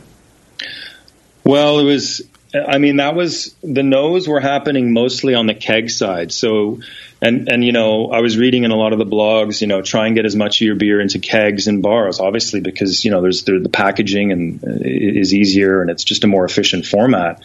We were getting a lot of rejection on the keg side. So we basically said, well, okay, we got to get into bottles as soon as possible. I think you have the IPA there, and you see that's in the bomber. So we use the American bomber, the 22 ounce, because it's a really efficient bottle to use when you're hand bottling. If you're using a manual four-head hand bottler, counter pressure. Okay. That's a really good bottle because it stays on the spout longer than a 12 ounce. So the longer it stays on the spout, the less you're moving your hands and flailing around like an octopus. So that's smart. Was this the first beer that you? Sorry, go ahead. And no one was really using that bottle in Quebec, so it gave us a real kind of American look to our beer when it first hit the shelves, and that's when the ball started to get rolling. Was when we got it in bottles. And all of a sudden, we were getting beer stores calling us from Montreal, from the city, saying, "Get your stuff out here immediately." And the phone started to ring. And people were coming to us, and then people started to taste the beer, and the reviews were pretty good, and then the whole thing flipped on its head. And then with each new beer release, it kind of created this momentum and this wave. And then we were getting calls left, right, and center. But the first couple months were just banging our head on the wall. But I think that's almost, it's a reflection also of how tough it is to get your beer in kegs into bars, because that whole scene is pretty aggressively locked out by a lot of the macros. By the macros. So what you're saying is that the American way of life helped you in business. I just want to make sure. I want to make that clear. Oh God, yeah. American bottles are better. Yes, thank you, Warren. Yes, we all agree. I'm just kidding. I'm just kidding. So this was the first beer that you put out in bottles. What was the first beer we put out? The first beer we put out was an oatmeal stout. We wanted to play it, reasonably, because we thought we were going to serve just the local market. So we came out with an oatmeal stout and an American pale ale. Wow. So just nice, really accessible styles. I love oatmeal stout, dude. I fucking love that beer. I wish more people would make one. Yeah, that's it, eh? I just announced that our stout is back, actually, because we take a break in the summer. We have to due to IPA demand, and we're aware of that here. Yeah, we've heard of that phenomenon around here. Yeah, exactly. Dark People beers, like no, we don't brew those in the summer. No. So same with the black IPA, and I just announced, hey, the oatmeal stout's back, and then you can just crickets, on really? Facebook. It's like, really, guys? Come on, this is a nice beer, okay? I know it's not a barrel-aged Brett beer, but you could show a little. That's disappointing. Well, right now, and so that was my fault for. I'm assuming that you knew what we were drinking. We did actually open up the Yakima IPA, and it is in the bomber format, so I just assumed. Right. Yeah. What do you guys think of this beer, man? It's really good. It's nice and dry. Yeah. I've obviously late hopped really well. How does the American style IPA go over there on more towards the East Coast? I mean, do you guys get a lot of? This sounds super ignorant, right? Like I don't know where geographically anything is, but do you guys get a lot of West Coast style IPAs out there, or is it more the East Coast style? Tons of crystal malt kind of thing. Yeah, well, that's what's interesting about the Quebec scene in the last 3-4 years. It's really changed in terms of hoppy beers, because we wanted to release an IPA when we launched, but I kind of knew it was a big job. I wanted it to be a really good IPA, and at that point, this is like summer 2012 when we launched.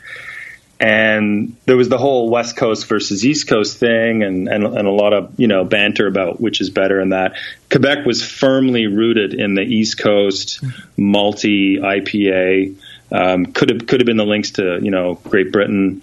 No one was really producing except for some of the brew pubs. I believe like Benelux, people like that were doing West Coast IPAs, but on the market, readily available across the province, there was not a true West Coast IPA. So we started test batching our IPA, early in 2013, and the idea was to maybe do an East Coast version and then a West Coast version and kind of see what the public thought and kind of go with that. Mm-hmm. Just kind of make it a fun, trial it out on the market. Yeah. And then we try. I remember bringing home some Stone from the States, because we have some family that lives down on the East Coast in Massachusetts, and cracked open a Stone IPA, and I was blown away personally, because I had never seen an IPA that looked, smelled, and tasted like that, because it just wasn't like anything on the market in Quebec. I was just blown away. It was like extremely pale. It was dry. And it was just super fruity, super balanced. It wasn't like crushingly bitter. We had, we have a lot of really overly bitter stuff on the market. Yeah. I was like, oh my God, this is what an IPA should be and can be. And that was it. Stone was the complete inspiration for the style that we wanted to pursue. Which it wasn't available at all in that market. So it was not available in any way, shape, or form. I don't know why. I don't know why other brewers weren't brewing them. Maybe they felt that Quebec was just too rooted in that East Coast style. I have no idea. Yeah. So we released that beer in spring of 2013, and it caused a bit of a ruckus. Just because there were a lot of beer geeks and home brewers and beer fans out there that were pining for a West Coast IPA, and then we just kind of released our version of it, and they were just like, finally someone's done this. We had no idea. We had no idea that people had been waiting for this style of beer. We're just like, that was the one we drank, and was like, well, this is the better version, West Coast all the way. Excellent. So how does the market look today? Is that totally changed, or is it kind of 50-50? Totally. Oh, it's so radically different right now. It was like, that was like the floodgates. Not that we were the first. I mean, there was another brewery, Pit Caribou. They released a West Coast IPA at the same time. Pretty soon after that, Dieu du Ciel released Moralité, which is their West Coast IPA. They had brewed that years ago with The Alchemist as a collaboration, but I don't think they'd ever bottled it and released it in Quebec. So they released theirs, which is now widely available, and now we've got other. I mean, they're too numerous to mention now. So this is only 3 years. That's amazing. You know, we've got new breweries like Oval, which is a farmhouse brewery, which is releasing. Brett IPAs, which are, up in the top 10 in the world in rate beer now, coming out of Quebec. So, there's some really, really good stuff in Quebec, both, clean side IPAs like ours and Brett IPAs as well. So it's radically changed in 3 years. It's not the same place. What I like about your IPA is that there's that firm bitterness that an IPA should have, obviously.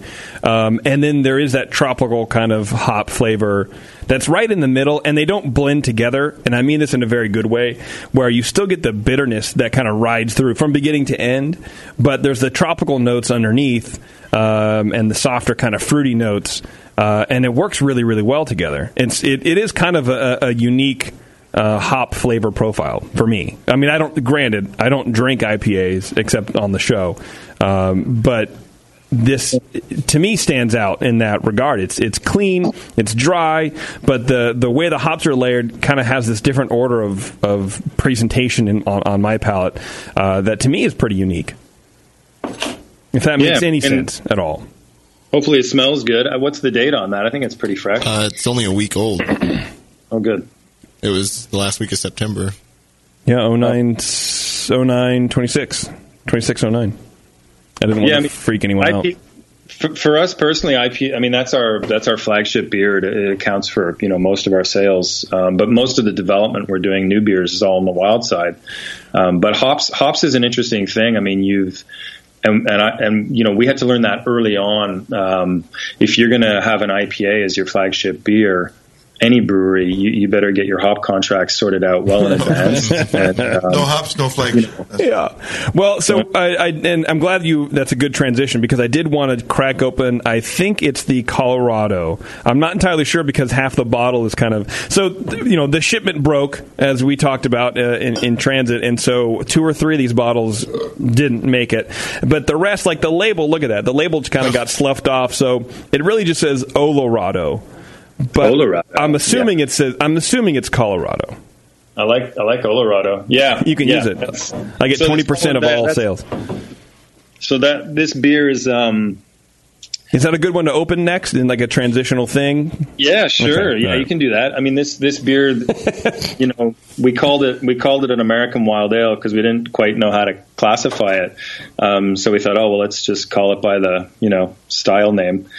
And it's called Colorado because it's brewed. Primary ferment is with Brett Dre, so it's the strain isolated by Avery and BSI Colorado.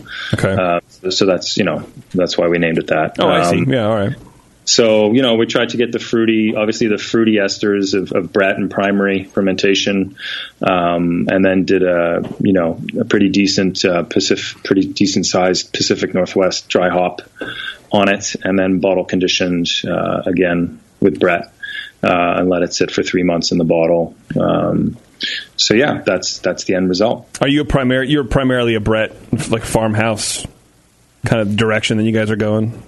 That's your focus. That's the direction. Well, I say that. I mean, it depends if you look at sales or if you look at kind of brands. Like most of our new brands that are coming out. Like this year we probably will by the end of the year have put out 9 or 10 new brands of beer, which for us is a lot. We don't generally put out that many, and they're 100% on the Brett side. there won't be a new Clean Side brand this year. Because the Clean Side is really just, we're trying to, we have a few brands we've had to cut it down to because the demand for the IPA is so high, it's taking up so much of our brewhouse capacity. As I'm sorry if I cut you off, but as somebody who clearly spends a lot of time and effort with these delicate beers with the Brett, I mean, we know that it takes a lot of labor and it takes a lot of time. Does it piss you off that people are clamoring for IPA? Well, you know what? I've come full circle. It's just you and I here. There's nobody else is listening, so it's just, Yeah, we aren't. Yeah. I'm sometimes disappointed by, like I don't know, like the farmhouse houblon. You've got a couple bottles of that. Yeah. And one is from the original batch, and then one's a more recent batch. It's a highly rated beer. It's been critically, really well received. But you wouldn't know that if you looked at the sales numbers. It's quite modest in terms of sales. Whereas the IPA, the IPA it's interesting. It's interesting. At one point when we were getting into the Bretts, we were so charged up about it. We thought, well, this is what it's all going to be Bretts from now on. But we've had to come full circle on that and appreciate that. No, the Clean Side beers are driving this ship, and the Bretts really are a much smaller percentage of what we're actually selling. So we need to keep both going, but most of the creativity, most of the new recipe design and development is all on the Brett side. We feel like there's just more possibilities with the Brett, and it's just the kind of beers we like to drink, drier, lower in alcohol. Like we've evolved a lot as a brewery in 4 years. We were drinking, we still make barrel aged beers, but one of the first beers that we released in 2012, I think, which was a bit shocking to some people, was an 11% bourbon barrel aged wee heavy. For us, it was just a natural extension. Working with barrels, with oak, of the carpentry, it made perfect sense. So we went straight into barrel aging. Are you doing your own cooperage there? No, there's a video on on the Facebook page of us putting together a giant foeder. So we have built foeders and stuff, and we've dismantled and built barrels before. It's all your own foeders? Well, not from scratch. Like we had them dismantled in France and sent over, and then we put them together. And we rebuilt them all. I'll try and send you the link. And you got them to not leak and all that. That's great and worked. Wow. These are master carpenters. Well, these have got wooden skills. Yeah, for sure. Yeah, well, that's it. So, for us, oak barrels are just like, well, of course we're going to barrel age. It made perfect sense. So you're woodworkers, yes. Yeah. And, when we first launched the brewery, we launched this 11% Scotch ale and bourbon barrels. And we were drinking those beers and really digging those beers. And fast forward to now. And, I don't drink those beers at all. And this is sacrilege, but I rarely drink, IPA and stuff. I'm really. Yes, I applaud you, my friend. What's going on over there? I'm clapping. Okay. He's in the 30%. Yeah, I'm in the 30%. The less people drinking IPA, I think, the better craft beer will be in general in the long run. Yes. Well, yeah, that's it. It's, that's the thing. So we've evolved, and also alcohol. The alcohol has come down in terms of what I like to drink personally. Yeah. Complexity, dryness, like bone dryness, and it's a challenge making a beer that's going to ferment to 0 in the bottle. Be balanced, right? This is a big challenge. It's always those low alcohol beers that are really hard. Our ISA, it took 5 batches to get that to where we wanted it because it's not an IPA. It doesn't have that alcohol to balance all those hops. What's an ISA? India Session Ale. Okay. All right. Yeah. Oh, I didn't send one of those to you. No. No, that's it. So, If you did, yeah, it broke. It's been a real challenge, but there has been a real sort of steep evolution of where our palates have gone in 4 years and the kind of beers we want to make. But we're not, we can't just say, oh, we're not going to brew IPA. It's the complete engine of the brewery. It's what's allowing us to explore all these other avenues. So, are you selling a 0 degree Plato beer, like Finishing Gravity? Yeah, well, the farmhouse houblon. Those are 0. They ferment out to 0 in the bottle. Most of the Brett beers, if it's like 7% and under, and it's a relatively pale malt bill, they'll get down to 0 or darn near close to it. If they're like, we have a dark saison, dark farmhouse. I didn't send that one. I didn't have one kicking around, which finishes a bit higher, the higher alcohol stuff. Like you have one there called Sanctuaire, which is a bigger Abbey triple red wine barrel aged and then fermented with Brett for actually like over a year in the bottle. That never got down to 0, the high alcohol. But the lower stuff, pale malt bill, reasonable alcohol, not severe acidity, like. If it's not too acid, then it should get down pretty close to 0 in the bottle. Wow, Doc, what do you think of this beer? It's like Colorado. It's a lot milder than I thought it would be. It's a real nice Brett character, but it's not super acidic. I can't get behind the really acidic ones. I feel like that's kind of the Brett beers that we get over here. What's that? Kind of a little more aggressive, a little more acidic, a little more. In what way? Oh, on pH side? Yeah, they just got a lot more acid backbone to them, and kind of more. I guess you push it into the American style sour ale, and this one. I mean, none of the ones I sent you have any kind of bacteria in them. I mean, are you talking about like beers that are getting that much acidity just from Brett, or these are people are pre-soured or long-term soured?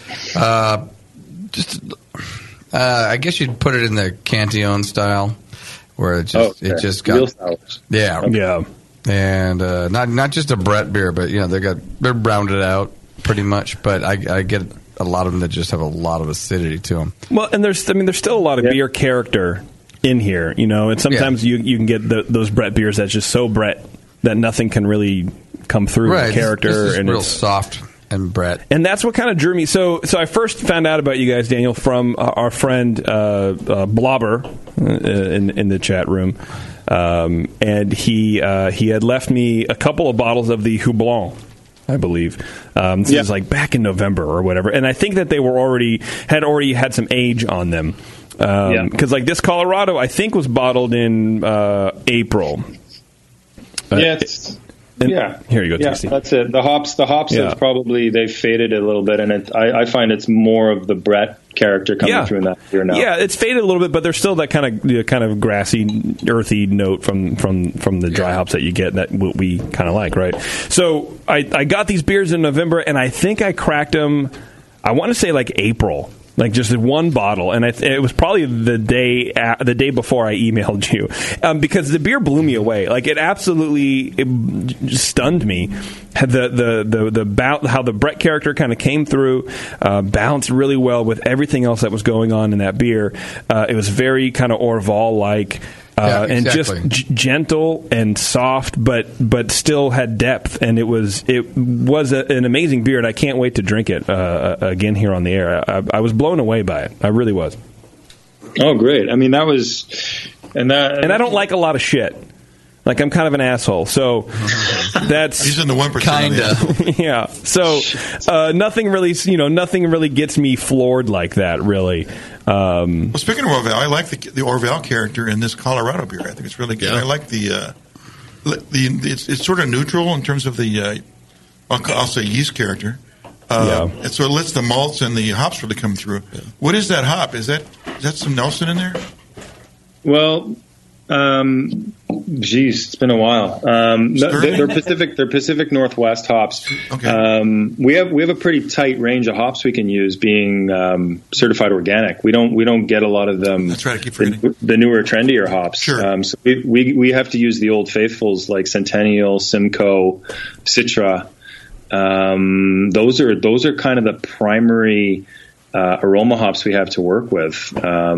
So we probably would have used most or all of those in that beer. I see. But I mean, you get a lot of the fruit too with that yeast strain when you use it in primary. So it's interesting that the yeast esters and the hops it's hard to distinguish. I think I'm guilty of associating Brett fermentation character with hops that typically associated like Sterling or Nelson or something like that. Yeah. No, for sure. I mean, I think the character is more leaning towards the yeast esters in that beer now. When it was fresh, I think there was a bit more. It would have been leaning more towards the hops. And the Farmhouse Houblon is a similar idea. And it was you mentioned Orval and all that. I mean, it was inspired by Orval. Like everybody's inspired by that. Yeah. Well, that's right. Like that's like the first Brett beer that if you get to try it and it's gotten all horsey and horse blanket. You're like, oh, that's what the Brett's doing. Okay, it's the light bulb going off when you drink Orval. So we were like, a lot of the decisions we've made as a brewery have been out of necessity through lack of space or lack of funds, like a lot of young breweries. And the whole thing with the Farmhouse Houblon was to try and take a page out of Orval's book, not copy the beer. Their beer is I believe it's more amber. It's more of a Belgian pale ale. But copy the marketing approach. Use the Brett just in the bottle even, and get all of the Brett dryness and complexity and funk during bottle conditioning. So that was the concept behind Farmhouse Houblon, was to brew a saison, to dry hop it with a decent dry hop, like Pacific Northwest again. So it's kind of a hybrid, and then just bottle it with Brett. So get it down to the right gravity, like around 1 Plato, in the fermenter. And then literally don't prime it, just add Brett and let it go down to 0 in the bottle, and you'll end up with 3 to 3.5 volumes in the bottle. And because the Brett's working pretty hard in the bottle, you get the funk and the complexity that comes along with it. Wow. So in the primary fermentation, in terms of mash profile, are you using a lower temperature to make simple sugars so the Brett's not working real hard, or are you raising it up a little bit so that way it's got to work during primary? Well, with the Saison strain, it doesn't seem to matter a whole heck of a lot. It's, this is a dry version of French Saison, which is a beast, as you guys probably know. It doesn't matter a whole lot, but we do tend to mash lower because, again, we're impatient. So we're trying to get down to about 1 Plato, as quick as we can in the fermenters. So by mashing lower, the primary yeast strain, the Saison strain, is going to get there hopefully a bit quicker. And we'll artificially halt fermentation at that point, because the Saison does have a habit, especially on some repitches, it can go even lower in the FV, and then you don't have enough residual in the bottle for the Brett to properly carbonate the beer. So this was this weird technique we came up with, because most people just ferment out in a barrel over a longer period of time and either get to 0 in the barrel or get to a stable gravity. Then they'll prime and not even necessarily use a Brett when they're bottle conditioning. You can use a sack, you can use a champagne yeast, whatever. But we wanted to free up the FV quicker. So again, because we were so tiny and we didn't have space for barrels and we only had a limited amount of FVs, we're like, well, we've got to move this beer through the fermenter a bit quicker. How can we do this? So the idea was to use the Saison to get down to the 1 to 1.2 range as quickly as we could. And then you've got another week of dry hopping there. And then, crash it, get it into a bottling tank, and then rack in a fresh, healthy pitch of Brett and say, have fun. So how many days of fermentation did you save by taking out sooner? Well, it a depends. day or a week or like for your turnaround. Yeah. Okay. How many days did it take off the fermentation time to do that? With the saison yeast, I mean, it's pretty vigorous. You know, it would usually get down pretty low, like to 2 or 3 within a week or so, and then it will kind of chew away like saison, like Belle Saison. I've talked to the guys at L'Allemand who have a base here in Montreal. And they actually, the Belle Saison strain, the French Saison strain, actually, they say it has the ability, like a Brett, to break down, complex sugars. But it needs time to do that. In the same way that a Brett can do that most sack strains can't do. So it would usually take a week of slowly, bubbling away to get down to where we needed to. So you could in theory, run 2 weeks of primary with a good saison pitch, a week of dry hopping, and then we don't filter. So at most we would biofine, crash cool and biofine, and try and clarify the beer a bit that way, because the saison is pretty fussy, as you know. It's hard to get out of the beer, and then rack over to the bottling tank. So realistically, we give ourselves a month between brew day and kind of packaging day, and then we would wait at least 3 months before we would release the beer. So it spends most of its time in the warehouse in bottles, warm, developing that dryness and the Brett character. Done at Orval as well. The warm is okay for you guys. What's that? The warm is okay. The warmth is being stored warm is good. That's what you want. Yeah, well, that's another funny thing we run up against, because we first produced this beer in like February or something, and our warehouse was like at 15 degrees, and that puts the Brett to sleep. Not all strains of Brett will tolerate that low a temperature. So I was like, what's going on here? This hasn't moved in 3 weeks. Doing bottle tests every week, and sure enough, we had to heat the building. So we didn't want to. We were cheap and lacking funds, so we didn't want to turn the heat up to bring the whole warehouse up to 20 plus degrees Celsius. So we built a 2x4 shed around the pallets of Farmhouse Houblon and insulated it and put a little space heater in there. And we kept this shed, at like 25 degrees Celsius to keep the Brett happy. And then obviously as production grew, that was pretty impractical, but that's what we did. We had it incubating in this like heated blanket for the first winter. I love it. Did you do preliminary tests like homebrew size batch on knowing what gravity you need to get down to in order to do the Brett conditioning in the bottle? Oh man, that is such a tricky subject. Like it took dozens and dozens and dozens of tests to try and get an understanding of what residual gravity, when you're going into the bottle, where you're going to end up at the end. I don't know if many other people are doing this technique. It's kind of dangerous. Yeah, we love it already. Yeah, I mean it's so basically, a beer like this, it's pale, it's very fermentable, it's wheat, it's rye, it's malted barley. It's going to go to zero. We have to assume it's going to go to zero. With other beers like a dark farmhouse that we have, or we have a Brett bitter, which is like an English bitter fermented out, fermented with Clauseni in the bottle. It's like a concept beer. Like what would a bitter have tasted 200 years ago, when there was most likely Brett in that beer, but it didn't have time to develop because it was a running beer. It was served so quickly and it was running through the cask so fast in the pub. So we said, well, what if we give it the chance to develop? What if you forgot a cask in the corner of the pub for a few months? So that was the idea behind that beer. What happened? It was nice. It's nice. The Clauseni works really well with the Brett base, but again, it's about balance. So the first batch we put out became a bit too thin. So everyone's like, well, this isn't a bitter. It doesn't have the body. Well, it does say Brett before the bitter. Right. So, but they were right, and we knew it, and we got called on it, and so the second batch, we ambered it up a bit and put a few more unfermentables in there to try and balance the quality of the bitter with the Brett. So the current recipe is better. But something like that, even with a little bit of crystal malt in it, that's going to change your terminal gravity in the bottle. You may only finish at 0.6 to 0.8.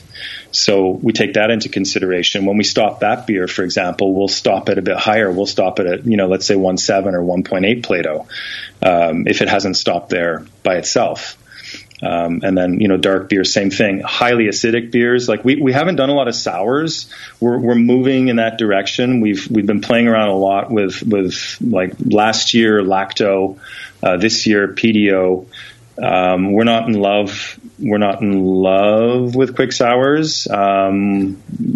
That's a whole topic, I'm sure. But I mean, the acidity of the beer will obviously affect the way the Brett performs in the bottle too, and the funk it's going to throw or lack of. So yeah, we've had to do like dozens and dozens and dozens of bottle tests on the homebrew level to try and figure it for this technique. And yeah, I don't even know if it's a good one to use, to be honest. It was, like I said, it was born out of necessity to do it this way, to try and get the beer moving because we're so small, and to not have it tying up in FV for 2 to 3 months, while you wait for that to hit terminal gravity so you can just prime and use a sack yeast or whatever in the bottle. So that's how we ended up with it. Wow, that's crazy. Well, we've cracked another beer, the Brett Zest Saison. Am I saying that right? There you go.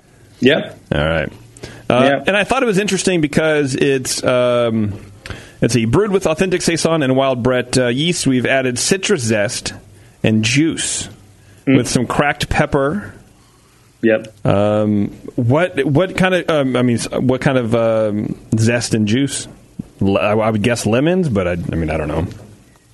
Can you smell it? Has it still got a zestiness to it? It does, but I don't know if I'm getting it from the yeast, the pepper, or the hops, or it's subtle enough where I can't pick it out. Maybe grapefruit, but I would assume lemons. Doc, yeah, tasty. Get some grapefruit. Warren, what do you think? Yeah, I would have picked grapefruit. Grapefruit? Yeah. All right. I think that's the consensus. Yeah, there's a lot of grapefruit. I knew it. You were right. I pegged it right from the jump. Dang, how'd you do that? Now we brewed that beer on the clean side. We try, just a low gravity, just a summer saison, like 4.5%, with a bit of zest in the whirlpool, along with the juice, because we're zesting these things by hand. So you end up with all this juice at the end of it. So you may as well throw that in too, right? You put that at the whirlpool. Yeah, so when we brewed it on the clean side in the bombers, so all our clean side beers in the bombers, and then our wild beers in those nice 500 milliliter champagne bottles. Yeah. So we did it on the clean side, and it just never quite lived up to what we had hoped the beer would be, I guess. So we moved it over to the Brett side, and by doing that, I'm not saying you can be sloppy, but it opens up, it relieves a lot of the stress of working with fruit and contamination, right? So now you don't have to throw it in the whirlpool, you don't have to throw it in the kettle, and deal with those nightmares of possibly, screwing up the heat X and all that. You can chuck it straight in the fermenter. So, and this is one of the beers that smashed. That was the same thing, the hibiscus beer. Anyway, we won't talk about that, but. So we wanted to kind of boost the zest flavor and really see how far we could go with zest in the FV after primary fermentation. So we added a ton, and it's mostly grapefruit with I think it was like 7 cases of grapefruits, 1 case of lemons, and be careful with the limes, like half a case of limes, because they punch way above their weight in terms of the flavor. They're tough little guys. And in a 10-barrel batch? No, so that would be probably a 40 barrel. Most of our fermenters are now 4 times brew house. So you zested all this fruit, and then you just threw the chopped up fruit in, or you squeeze the juice out. How'd you do that? Yeah, so we have it's really homebrew scale, but it works really well. It's a zip zester, and it's a heavy commercial grade zester, and you just wine the fruit on there, and in like 5-10 seconds you've got your fruit is perfectly zested. It doesn't take too much of the white. It really takes the zest. Good job. And then we go we juice it right away, and we fill up buckets with the juice, which is amazing. I mean, the brewery just smells incredible. And we just dry zested the thing, just like you were dry hopping it. And so now we're what not volume losing... Okay, so to a 40 barrel, what volume of juice do you think you put in? Like a barrel, 2 barrels? The juice, maybe I'm thinking in liters, but... liters, fine. Not even a barrel, I wouldn't say. Maybe almost a barrel, maybe 50, 60 liters at most, like not far off. Great. So yeah, I mean, and it was because we wanted to, because often when you see there's zest in a beer, sometimes it can be so subtle it kind of gets lost in the mix. Yeah, so, totally. But isn't the zest more pronounced than the fruit juice itself, though? Isn't it? Oh yeah, the fruit juice, like, it ferments out, right? Yeah, it's just like another source of sugar. Exactly. The saison just wakes up and devours it. So, well, yeah, especially with the citrus, right? Right, with the citrus tons of juice. acidity, right? Yeah, acidity. It does add a little bit of acidity for sure. I mean, I can't remember what the pH of the beer is, but I mean, we're with all these fruit beers on the Brett side, we're trying to go as far as we can, and then what happens is on the next batch we usually end up dialing it back a bit, because like so often, like I say, you have a beer that talks a lot about the fruit, the zest in it, and you just like, where is it? Or the fruit that's in the beer, and you're like, where is it? And you're just not getting enough of that character. So we were probably guilty of over zesting the first batch of this beer. Guilty. Yeah.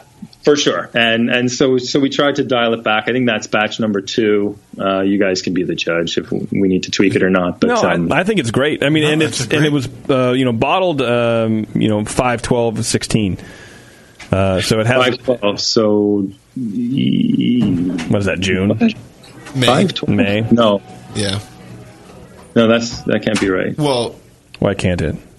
Because 5/12 would be the 5th of December. Well, so I mean, it's written 12/5/16, but he's reading it properly. I figured you were doing the European. Yeah, okay, so it's the 12th of it's the 12th of May. May. Yeah. Thank you. I'm just trying to make a lot of things really hard on you.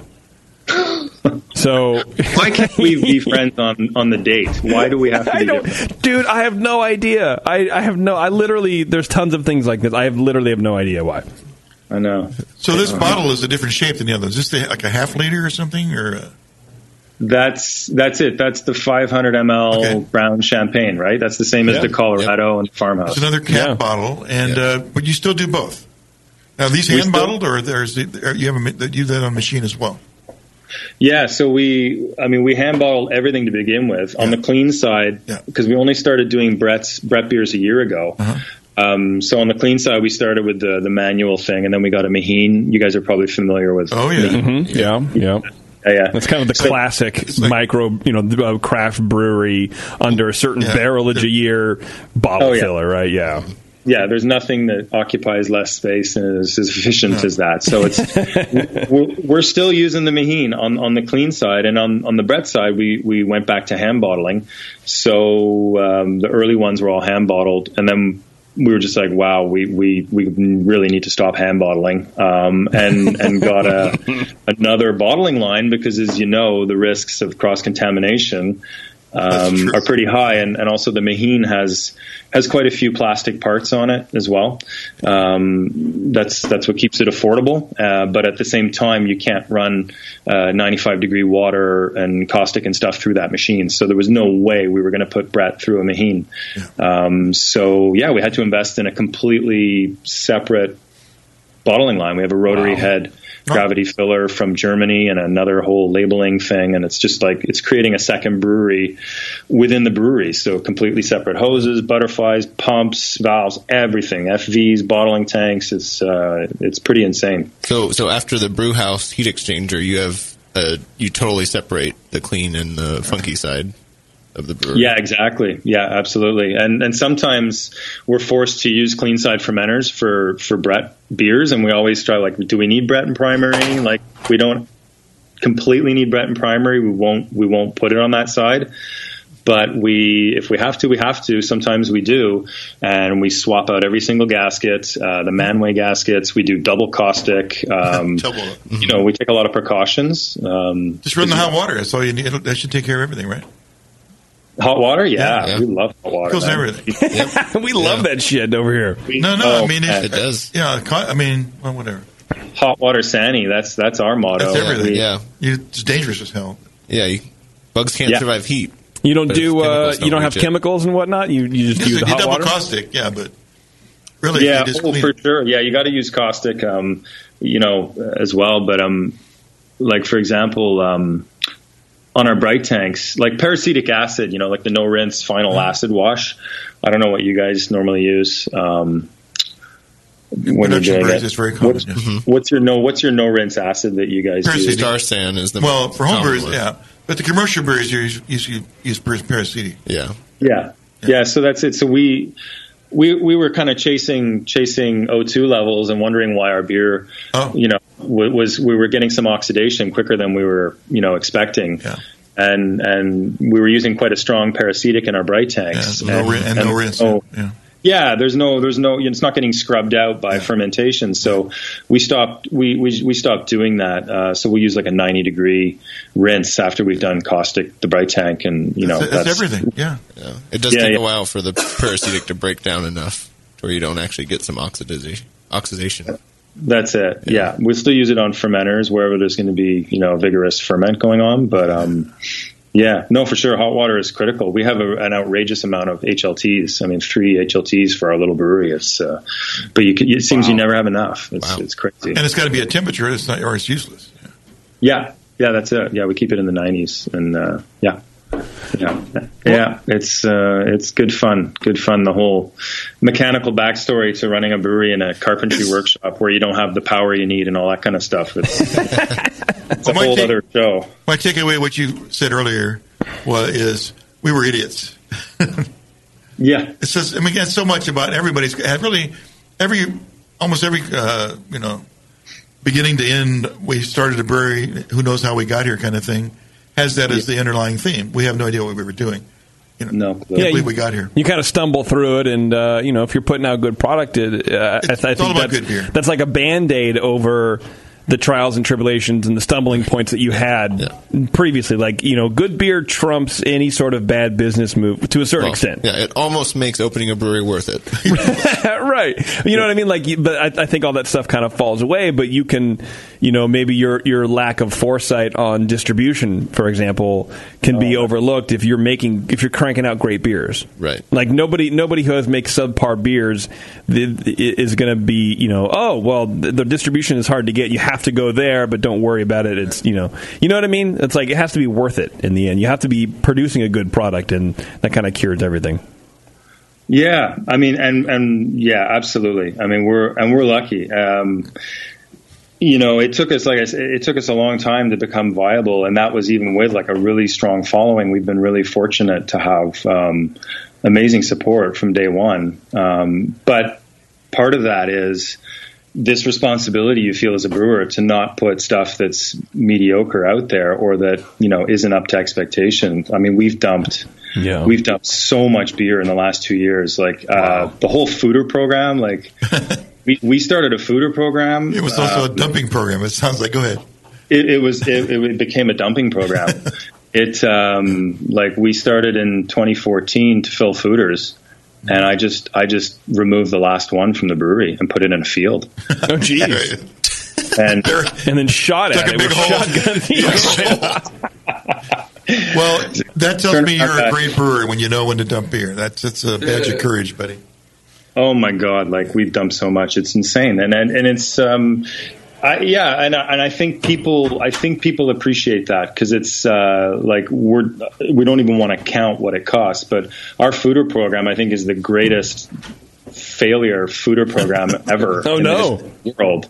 I mean, we had 10 foeders. We had like 7 of them full of beer, and they were decent size. They're like 4,000 liter foeders, and every single one got dumped. Oh, geez. What happened? Unfortunately, 3 of them got bottled, and then dumped? And destroyed. So, but it was just like, wow, this is incredible. Like, epic failure. And you know, took a lot of precautions and did a lot of reading. There's no handbook for a foeder program, but I mean, you know, you talk to winemakers, you talk to other people. Some of the brewers in our industry are, you know, some of the even pretty big ones in the US, who are known for foeder aging, are pretty cool people that will, you know, respond to the odd email, you know, not trying to abuse that or anything, but, you know, it went horribly wrong. We were just developing off flavors that were completely unacceptable. And it was just like, you know what, to hell with this. Like, this isn't working. Let's just remove the problem. Well, that's smart. That's smart. So that's the thing. Like, I don't understand like people releasing beer that's bad or has off flavors for business reasons, because it's a fallacy. Like, you're going to hurt yourself. You're going to hurt your downstream business operation if you start, because your reputation is everything, and your support, your following is everything, their trust is everything. So, well, the classic example of that is the odd, it's our Belgian pale ale, guys, and everyone knows full well it's fucking not Belgian. You didn't put Belgian yeast in it. Something got in there and jacked your shit up. And it's our movie theater beer. It's just like, what are you guys doing, man? It's very clear if you pay a little bit of attention to the beer industry that this is not how it's supposed to taste. All right, we're going to take a break real fast, but before I do, I want to tell you guys about Williams Brewing. They are your online resource for prompt delivery of quality home brewing supplies. Since 1979, Williams Brewing has offered the finest equipment and the freshest ingredients, backed by the best customer service in the business. You like to mash using efficient fly sparging, but would like an easy way to heat your strike and sparge water? Enter the new Brewer's Edge electric mash water heater, a plug-in anywhere, precisely controlled heater for strike and sparge water. Ditch the fumes and second burner and make mashing easy. Go to williamsbrewing.com today and browse their vast selection. That's williamsbrewing.com. Orders placed by 4 p.m. Pacific Time weekdays, shipped the same day. Brewing is easy. Of course, you guys know this. The Williams way. It's the session, everyone. Stay tuned. We'll be right back.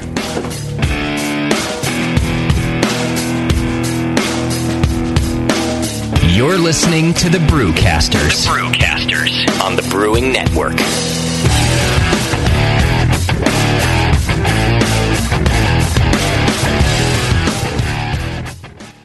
Do you know the 3 most important rules in brewing?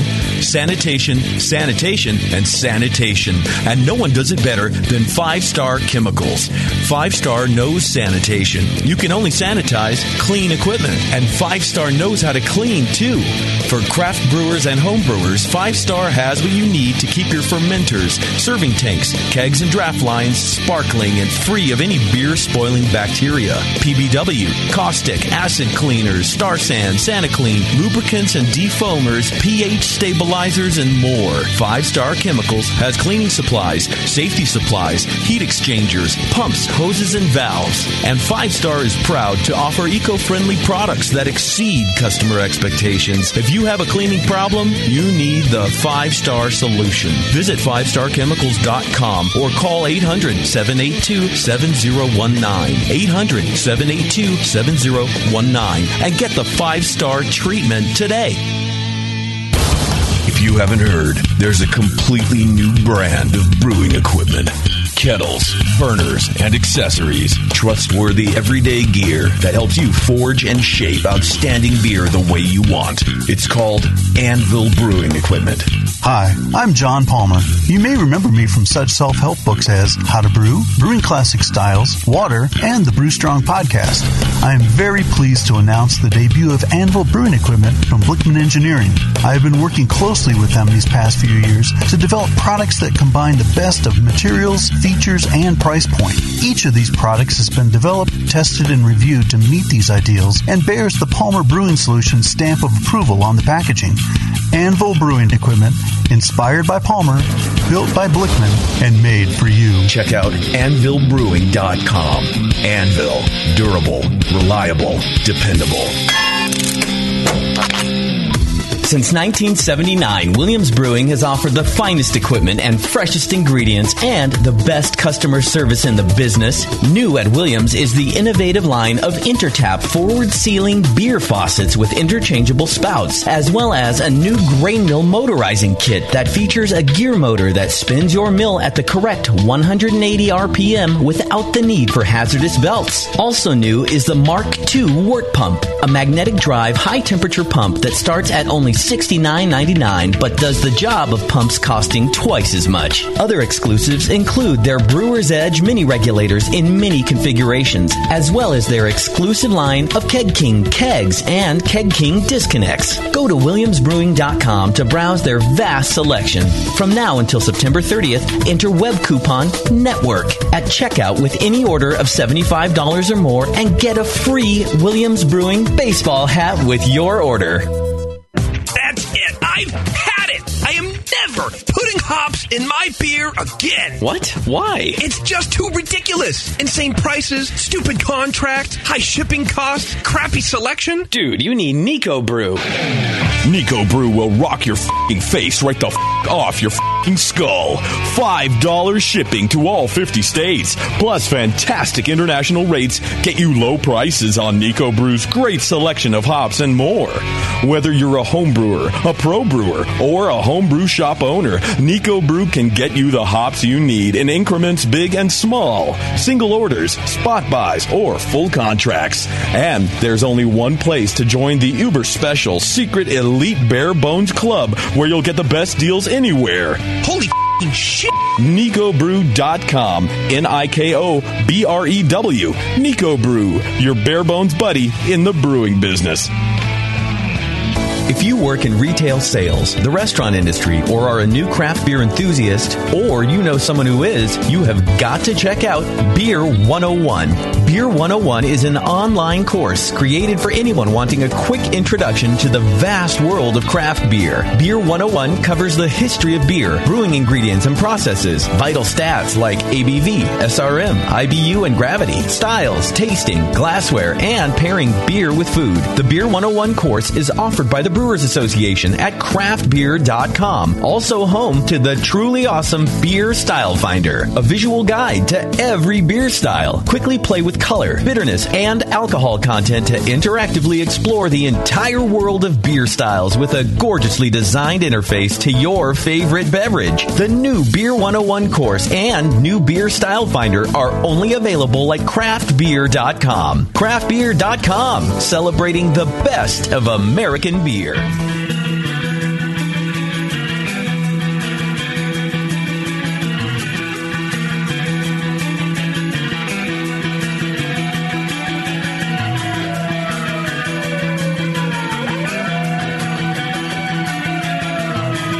tuned into this session because life's too short to listen to crappy radio.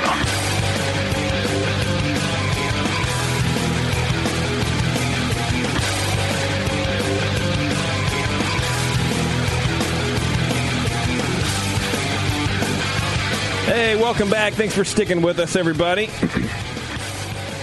You're Doc, welcome.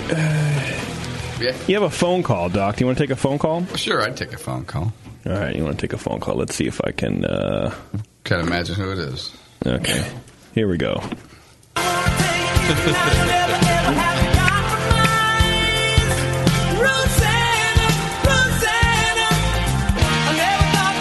Sounds like a prank call to me. I don't know. I've been getting them all night. That's so weird. Yeah.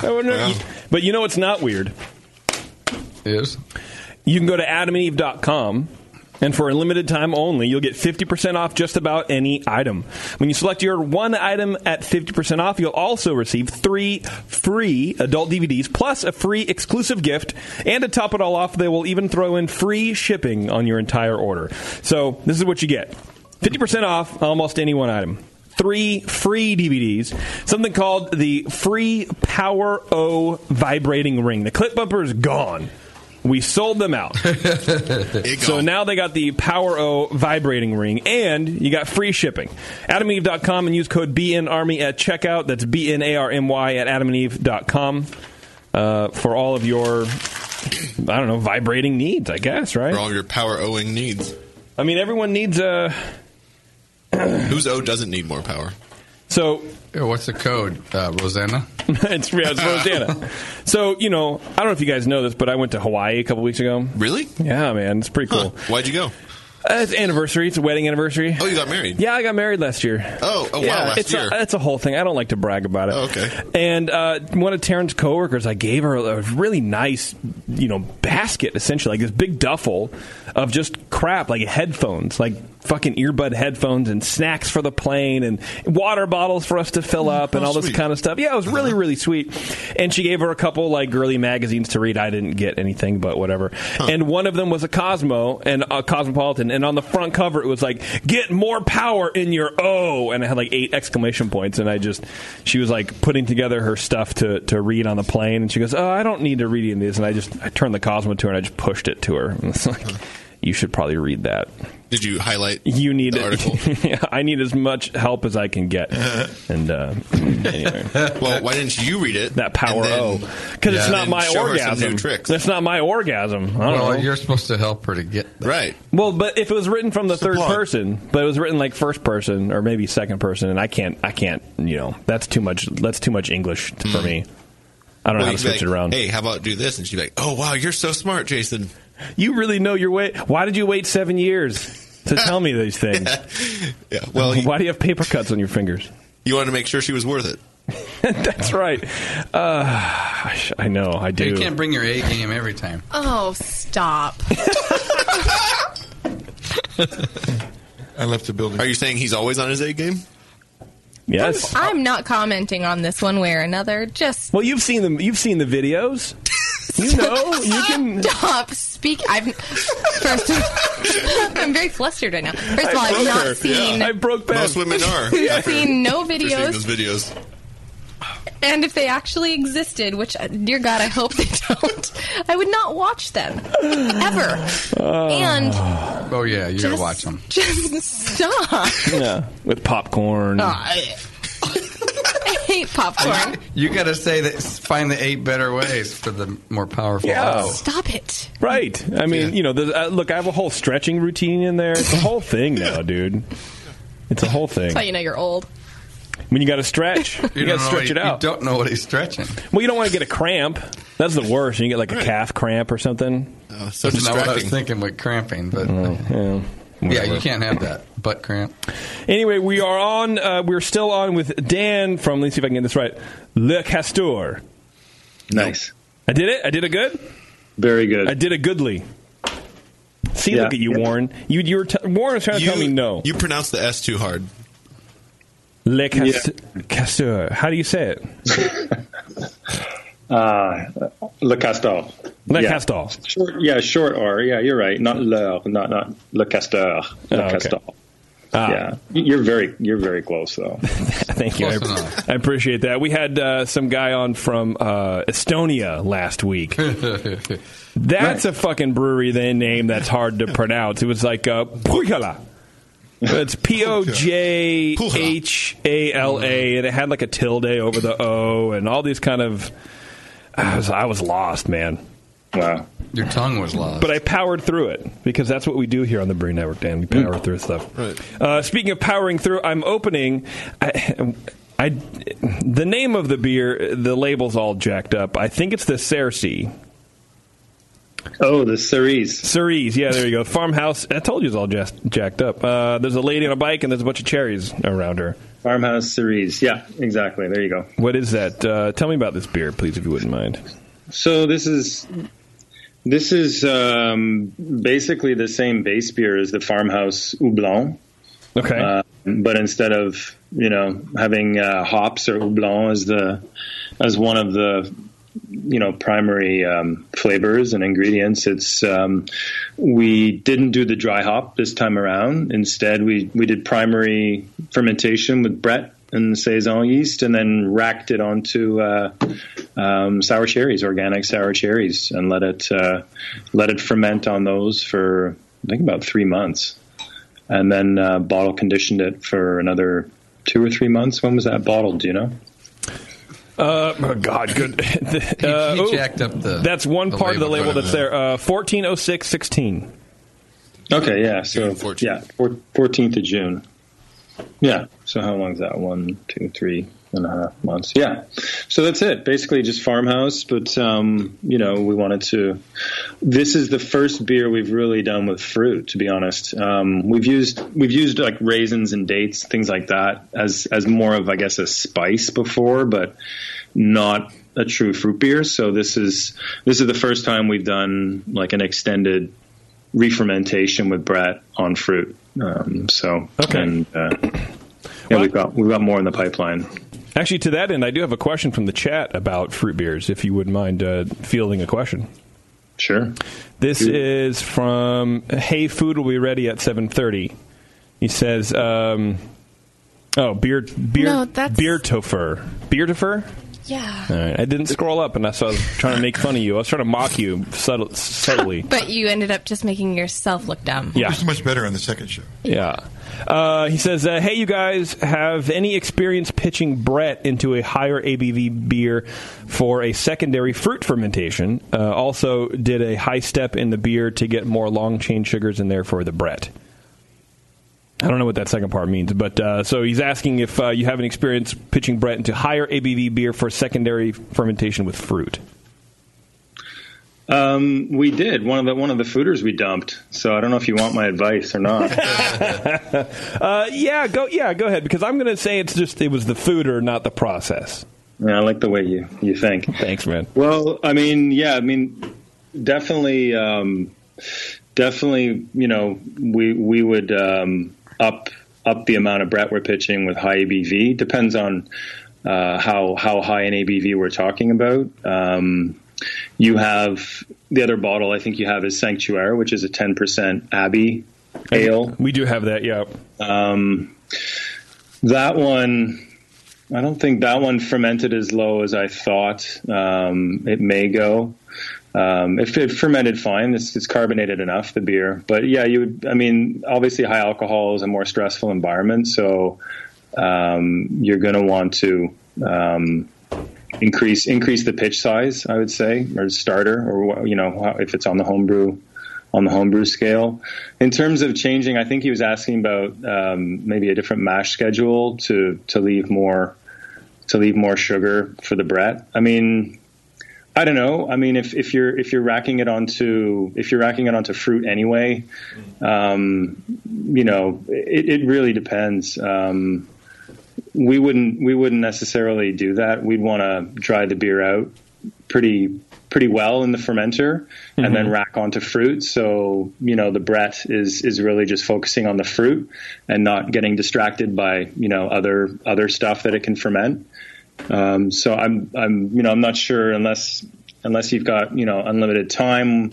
I'm not sure that the higher residual gravity as well as the fruit, I don't know what that would give you, to be honest, because if it's funk or you're hoping for the Brett to express itself more, I'm not sure. I'm not sure you would get more of it that way. We get plenty in the bottle just sometimes doing the bottle re-fermentation, but those are the kinds of things you have to experiment with, because even if I said definitely, yeah, great idea, it may work for us, but it's not necessarily going to work for other people in their setup.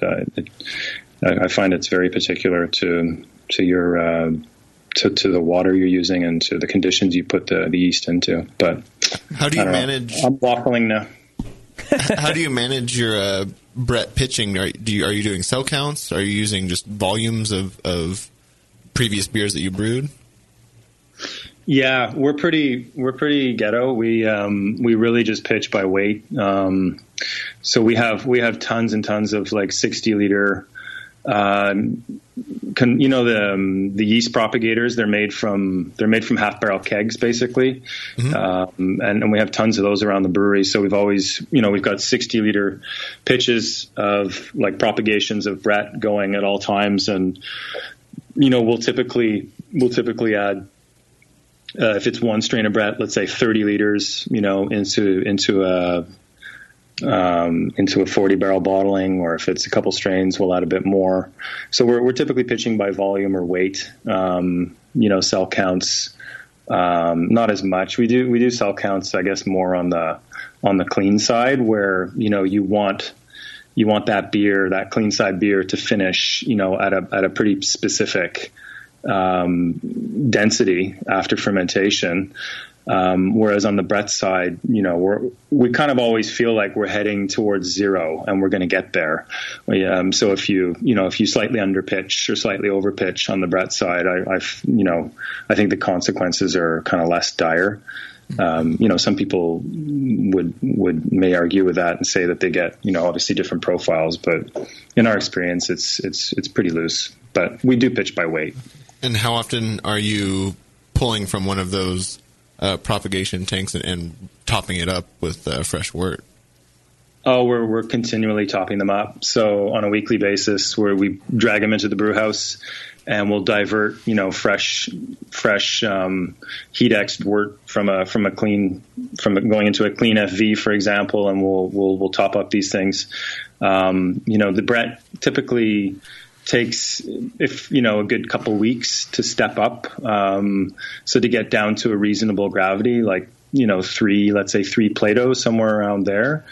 We'll generally try to leave them a couple weeks before we pitch them into a beer for bottle conditioning or for a Brett primary, because we just want them to be done, at least their little propagation that they're going through. And the Brett does seem to need a couple weeks to do that. So it's an ongoing rotating basis. We have like 5 or 6 different strains of Brett going on a regular basis in the brewery. It's actually a challenge to manage all the different strains. Like it. You have, on the clean side, you have these sack strains that are kind of your house strains, and you got a good handle on those. But when it comes to Brett, and now we're getting more into PDOs, and we're going down the sour beer avenue. You need literally dozens of these little propagators all over the brewery with various bacteria and Bretts available at the time, because if you don't have it, you've got to order it from a lab, and then you've got to step it up and all this stuff. So it can knock your plans back a good month if you don't have them on hand. How many yeast do you have on the clean side? Well, on the clean side, we use Cali Ale for most of what we do. Anything hop forward is California Ale. So our IPA, our ISA, our black IPA, these are all Cali Ale. We use SO4 as kind of on the dry side. Dry yeast SO4, we use that for things like our Scotch ale that goes into bourbon barrels, and our oatmeal stout. So we kind of have some go-to stuff. We use Belle Saison dry yeast, which is French yeast, French Saison yeast. It's just easy to store the dry stuff. So we get we use some fermentus. It's just a lot easier to manage. Whereas obviously in liquid format, timing is a little more critical. So it seems to be a lot easier on the clean side, to be honest. And if you're getting the result that you want, then they're great. Yeah, I mean, we're always experimenting. Like we're always playing around. Like the oatmeal stout, we've tried a few strains, and we're going to keep experimenting. And but when it comes to hoppy beers, I mean, we learned our lesson. When we first brewed our IPA, our first batch went out. We were really happy with the beer, and then we thought, we were quite inspired by what Stone was doing, and the is it the Hops book or the IPA book came out, Mitch Steele's book. The IPA. And that was an amazing book. I mean, I was reading that book cover to cover and really trying to absorb what he was saying. And I think Stone used, is it 007 as their primary? Yeah, it's more like their yeast, yeah. So we thought, well, if it's good enough for Stone, I mean, we should give it a try, right? And good strategy. And it was a really bad idea. So batch 2 went out, and we used 007 just blind. We didn't test batch it, which is always fun. It's like, wow, that didn't work. So it smelled great in the fermenter. I was like, oh yeah, okay, it's a slightly different yeast character. We kind of see where the attraction is, and then we bottled it and sent it out, and it just went to diacetyl. I was going to say, what about the diacetyl test? You didn't mention that. Yeah, it went to diacetyl in the bottle, and we were horrified, absolutely horrified. Oh my so God. we're like, batch 2 of the IPA is a mess. So, what do you do when that happens? Sorry to just totally derail the story, but what's your process? Well, like, how do you handle that? Get a bag of money and go buy all the beer. At that point, we're talking 20 barrel batches, and they were basically evaporating, as soon as we delivered them. So. We did talk to people kind of more one-on-one, and explain to people we tried a new yeast with that particular batch, and it not only it wasn't just diacetyl, but it wasn't horrific. It wasn't a huge amount of diacetyl, but there was enough. I mean, we have a pretty low tolerance of diacetyl anyway, but it changed the way the hops came through. It completely changed the dry hop. Highest flavors, yes. Which is really interesting how yeast can do that. And you just talk to people. Like, there wasn't like a recall or anything. I mean, the beer just gets distributed and purchased too quickly when it was gone. And my experience is, and I bet this is what's happened with you as well, is that 90-95% of the people that are drinking this beer that got into the market don't know diacetyl. They're not cringing at the diacetyl flavor. They're just saying, well, this beer, it's not as, I don't like it as much as I'd like another beer, but they don't really. And in fact, I've been in places where when they finally get the diacetyl out of the beer, people go like, I don't like your beer anymore. It doesn't taste like I like it. Yeah, it's a funny thing that, I mean, it depends entirely on people's palates. Like I often bring home, the hand caps, the bottles that come through the bottling machine and don't get a cap on them. So you hand cap them beside the bottling line. So now they've got a decent amount of O2 in the headspace. So those are the ones, in low fills. We tend to bring those home and drink them. And drink them fresh. Yeah. And, sometimes I'll be drinking them and I'm not sure of the age, and I've got, I'm with some friends, and they'll crack a bottle open and they're happily drinking away, and I'll grab it and smell it and just dump it out immediately. Like, you're not drinking that. And they thought it was great, right? Yeah. Exactly. So they slap it out of their hand. What is that? No. To me, sometimes knowing the beer off flavors is sort of a curse. Mm-hmm. It totally is. Some breweries need diacetyl, like McCausland. They're you guys have heard of them probably, and no, I never heard of them. McCausland Brewing. Yeah. Oh, they have. They're one of the original microbreweries in Quebec. They were back in the late '80s. They started up. So real pioneers, and British style beers. And diacetyl is part of their flavor profile. And there's no way they're changing their yeast. There's just no way. Actively on purpose. It's their signature. And okay. They came out with a bunch of IPAs in the last few years.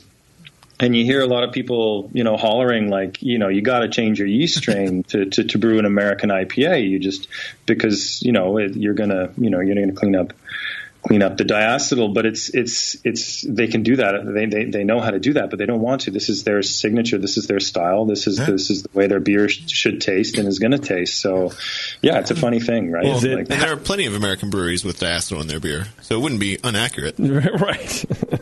How does that come through now that, well, I mean, you guys, I guess you were sort of alluding to it. The more information and the more knowledge that we have as craft beer drinkers to know that diacetyl is a flaw.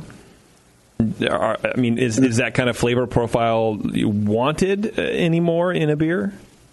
Diacetyl in particular, or? Well, specifically with and I understand you don't want to call anybody out or say anything bad about another brewery, but that specific brewery where that's part of their flavor profile, and there was already people kind of hollering at them to change that, to let them know, hey, this isn't really kosher anymore. Is that something you find more and more? McCausland is huge. They're a big brewery. They're a regional brewery. Okay.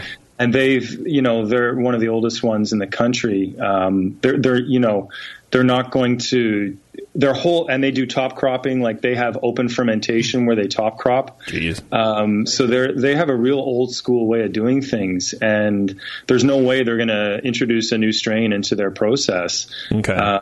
Because some beer aficionados are screaming at them, you got to use clean yeast to brew an IPA. It's just not going to happen. And I I kind of respect that in a way. You know, it's what's got them to where they are. So why would they suddenly change? You know, they're not going to change direction like that. No. I just and you know, forgive me, I didn't realize they were that, you know, huge. But I just meant as far as the level of knowledge increases in the beer drinker and the number of beer drinkers expand. I wonder if that's going to hurt them in the long run, because we've all been taught from an early beer drinking age that this is a bad thing, and any beer that has this flaw in it is bad. But it sounds like it's just lost in translation somewhere, because you know, in the region that they serve and the customer, you know, that's their, like you said, their house flavor. That's what they're kind of known for. Yeah. But that's it. They're not an IPA brewery. They're a brewery that has a world class oatmeal stout, world class imperial stout. They're really big on the British styles. I love oatmeal stout, Dan. I want to tell you that again. They're awesome at that. You know, so that's what I mean. Like the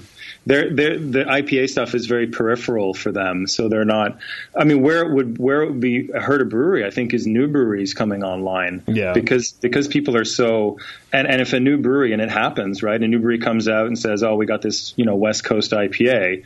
And you're drinking kind of a malty diacetyl bomb, and then it's just like, well, dude, this is wrong on so many levels. You know, that's going to be really hard for a new brewery to gain credibility if they're kind of making kind of fundamental, you know, mistakes in that way. I would say it would be hurtful. But for someone like, you know, McCausland, they're a juggernaut, dude. They're not gonna. They don't care what I think anyway. So that's for sure. That's just what they are. And as long as people like buttery Chardonnays and Harry Potter and they're Harry Potter fans, I mean, people are going to like shitty diacetyl beer. Shitty diacetyl beer, man. Why not? Yeah. Well, sometimes we compare. We think we're speaking for all people that drink beer. Again, 90% of the people that drink beer don't know that diacetyl is an off flavor. They may find that a very enjoyable flavor. So if there's a brewery that can exist because people like that flavor, I'm not surprised at all. I love it on popcorn, on movie theater popcorn. It's not my beer. Yeah. I took a 5-gallon keg of commercial beer out of my kegerator because I just couldn't handle it anymore. That just was sitting in the garage. Getting more diacetyl in it. Just couldn't handle it. I popped open one of the Houblons now. Oh, okay. It ran away a little bit. The blonde ran away? Yeah, they usually do. There should be one from like the spring, I think, of this year, and then one from, I believe, one of the first batches. It might have even been the same batch that you've already tried. I meant to look for that. The one we're pouring is the April of this year. Okay. Yeah, I opened it up and it I wouldn't say it gushed, but it definitely foamed over a bit. It gushed. Oh yeah. Which, you know, hey, look, it's Brett. I'm not saying it as a knock. Oh, they do that one in particular because it's got a decent dry hop and it's usually got between 3 and 4 volumes of CO2. It's pretty well carbonated. Yeah. So we had to release a video. Actually, I made a cheesy video for YouTube because on one of the not that batch but a different one, we tried to go up to tried to mimic Orval, like just to see, hey, what would this beer be like at 5 volumes, just for fun. Well, in this bottle, can it handle that pressure? It did. All right. It did. I see. There's no OSHA in Canada. That's right? a lot of volumes, bro. Yeah, it was pretty carbonated. So you got it to that. That was, but then it became a problem, right? Because people were just saying, it's gushing. And I was like, well, and so I made a video and I showed, listen, if you chill the beer and you open the beer at an angle and you pour into a glass, you can open a 5-volume beer without spilling a drop easily every time. Have a glass ready. Don't open it without a glass in front of you. That's the thing with a wild beer. Like I always have a glass right there. You never know. Right. And these beers have been, I don't know, how clear is it? It's probably not that clear anymore, eh? Nope. No, it's not super clear. No, it's been all stirred up and stuff. I mean, it's. Well, I shook it right beforehand, like an orange juice. Like an amateur. Yeah. So this is the first beer that I had from you, and it's fucking great. It's great. See what I mean? Like it blew me away, and it's not. It doesn't have as much Brett character as the one that I had, but it's soft and so much malt, and the yeast flavor kind of comes through, and just the Brett kind of cleans it up on the end, and it's just so well made. Yeah, well made. It's got a lot of fruity characters from probably both the Brett and some of the dry hopping too. The hops, yeah. No, it's got a decent dry hop in it for sure. And I wish Nate was here for Nate's in Hawaii. Nate's in Hawaii right now. Everybody's going to Hawaii. Everyone's in Hawaii right now. When is it our turn? I don't know. October. But so it tastes fresh, even though I wish I did on this bottle. We didn't. But in either case, because it's a living beer, it's always going to taste fresh. It seems like. But I wish Nate was here to drink this. Too bad he's in Hawaii. So's Nate. Well, he's in Hawaii. Oh. Yeah, so are you going to try the other one beside it? See if there's did that one survive the mailing? It did. I was hoping not to, but we don't have enough glasses in here, do we? All right. Here, reuse a glass. Sounds like he wants to keep everybody. Yeah, it sounds like he's pulling a Moscow. Let's do it side by side. No, poker is for idiots. All right, here we go. Oh, see, that one's fine. Look at that. Look at you. How'd you do that? I don't know actually how I did that. I'm just kind of an amazing guy. How'd you do that? It was less, less active, I guess we could gushy? say. Less gushy. Less sexy. It seems a little darker, but maybe just because the first sample is a little bit more cloudy. No, well, it could be oxidized a bit. It's slightly clear. Yeah. But that Brett is right there, in the nose, man. Oh, it's so good. Are they cold? Like, what did you... Yeah. Did you, no, they're relatively cold. They're JP cold. I think they're... Doc, shut up. I think they're relatively cold. I don't know what temperature. They're cooler. About like 47 or... I mean, they've been in my fridge. Sorry. They've been in my fridge for 3 days, and then I brought it in the walk-in. Right. And kept it in there for a bit, and they've been sitting here for hour and a half. The first ones are colder. The IPA we had, Yakima, but in an insulated bag. So JP cold. A lot of the fruit hop characters I'm gone Doc away. off. Doc is not contributing, and he's just sleeping anyway. So compared to the one from April. Sorry, Warren. Go ahead. What were you saying? Oh, I was saying the fruity hop character that's in the one from April is a lot less in this one. Yeah, it definitely has. Yes, I agree with you. I agree with you on that. Is it more funky? Has it got more horse blanket? Yes. A lot of straw, that kind of hay, straw, alfalfa kind of thing that you can get sometimes. I really like it. Yeah, it's much funkier. They're very different. So very different, but still good. What were the dates on these again? The older one was... I think I changed your date code even. 02-26-15. 02-26 what? And that's how it's printed on the thing, right? It's printed on the thing. Yeah, 02-26-15.C1. We did American dating on there. That's why it tastes so good. There you go. That's exactly the trick. Can't believe we did American dating. That's amazing. No, so that was on another bottle we had here. I thought that's weird. So this is a year. 14 months? February. Does it say like 001 after the 15 on it or anything like that? It says .01. It looked like a C, but 01. There you go. Yeah, so that's batch one. That's the original batch from February 2015. Yeah. What did you change? Did you change anything on the recipe between these two batches? It's pretty, like in terms of the malt bill, it hasn't changed. All we've kind of done is rotate in slightly different hops for the hopping regime, for the dry hops and stuff. But other than that, like the Brett strain, Saison strain, the malt bill, it's all the same. We're just kind of playing around with different hops because it's one thing we struggle a bit with is dry hopping Saison because all that yeast and suspension really kind of neuters a bit the dry hopping. We've like some of the first batches, actually that batch, first couple of batches, we put an enormous amount of hops into dry hop, and it just wasn't coming through, and can only think that it's all that yeast that it was interacting with, because we don't have that issue, when we're using California yeast and dry hopping, those beers. Well, when you do the dry hop the Cal beers, do you chill the fermenter or? Yeah, we'll semi-crash. And you do that with a Saison as well? The Saison we have to semi-crash lower. So so you do the same, but even have to lower to get the same effect. Yeah, we'll semi-crash the Saison yeast like pretty low, like 8 or 9 degrees Celsius. We don't want to dry hop cold. We want to dry hop warm because we feel like we get, a better result. But, we want to get the yeast out too before we dry hop. So it's... so you semi-chill, drop the yeast, and then warm it back up. Yeah, exactly. We just let it come back up to temperature with the 4 or 5 days of dry hopping. That's the way the good breweries do it here, I can tell you that. Yeah, that's right, eh? Yes. I mean, I would love to be able to. I think I'd read... who does it? I know Vinny does it. It was either Vinny, Russian River. I think he centrifuges before dry hopping. Is that right? In the commercial brewery, yeah.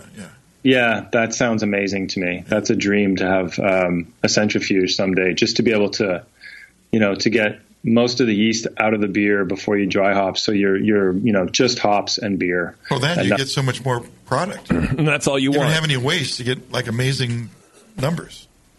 Because you can run all kinds of crap in that. There's a whole benefit to efficiency and getting less waste.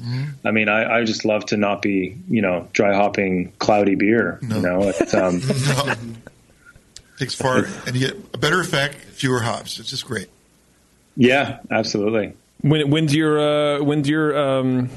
crowdfunding for your centrifuge, man? That's the new thing now. Seriously, I always go over to the centrifuge table at a Quebec Craft Brewers conference, and I just stare at it and go, nope, not yet. Can't afford one of those.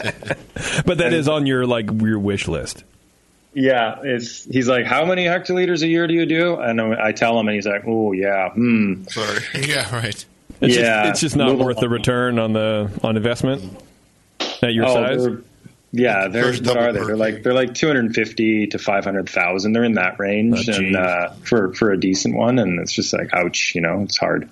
That's a new brew house for us, Yeah, you can throw in a couple extra pounds of hops for quite a while to justify that. Yeah, we're gonna have to. We're pretty good at being inefficient, so we'll stick with that for now. There you go.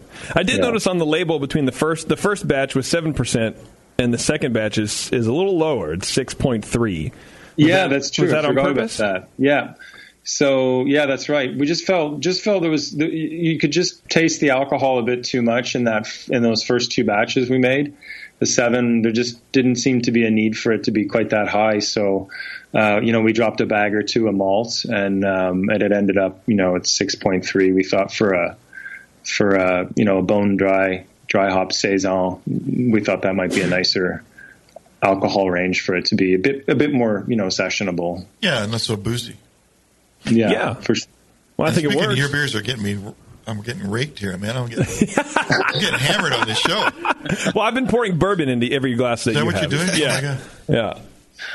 Yeah. These beers are great. I'm drinking every last drop. I do like the difference, man. It's very clear. I'm glad you reminded me to open that second bottle. I'm not really, but I'm going to pretend. It's hard to believe it's the same process. It's hard to believe it's the same beer. Not the same beer, but you know what I mean. The same brand, just right? give the other one some time. It'll be the same thing. Yeah. And that's crazy to me. The difference of Brett is so amazing, man. It's such an amazing thing. I can see why there's a lot of breweries like Dan's here that just focuses on it. Because it does so much interesting stuff. And it's the evolution, isn't it? And that's the thing. Like with a clean side beer, you bottle it, and it's a race. The race is on for the consumer to drink that as soon as possible. Unless we're talking about a big beer or a barrel aged beer or whatever, where cellaring comes into play. But for our IPA, it's a constant stress. It is just the most stressful beer to have as your flagship, because people want to drink it. And they expect every time they open that bottle for it to taste like it's coming out the bright tank. And that's our goal. But the reality is it goes through this distribution network, which is far from ideal, far from efficient at times. And the beer is dying every day it's in that bottle. So, wow, how depressing, dude. It is. It's really tough. I mean, you're right, but that's depressing. That's the way it's like being a brewer. They all have that same thing when they package alcohol. Yeah. It's tough, and if you don't think that way, then I kind of think you don't care enough about your IPA. Like that's absolutely true. But if as soon as you start talking about Brett beers, it flips that whole model on its head. Exactly. And that's what it says on that label. It says, it's insurance. Open it when you want. It's going to be interesting. Well, you can open it fresh. You can open it a year later, and we guarantee, the beer won't be bad. There'll be something interesting to focus on. There'll be something interesting. It should say buy 3, have one in right away. Right. One in 3 months. If it's getting better, wait 8 months for the next one. And that was my next question that I think this whole thing has been leading up to, but you pretty much already sort of answered is, how long do you wait for these beers? Do you have a recommended time that people wait for specifically your Brett beers to mature? Because I think by now you kind of have, I'm assuming you have a little bit of handle on which brand is going to mature into what flavors, and by the time you release them and the time people buy them, it's going to be, I'm assuming it's going to taste like this, and so that's okay for people to drink, or you kind of just let people do whatever they want. Yeah, well, no, you're absolutely right. But we do the aging on our side, so that when the beer is released, we think that it's at a very interesting point. And if it says, Farmhouse Houblon with Brett, there's going to be funk.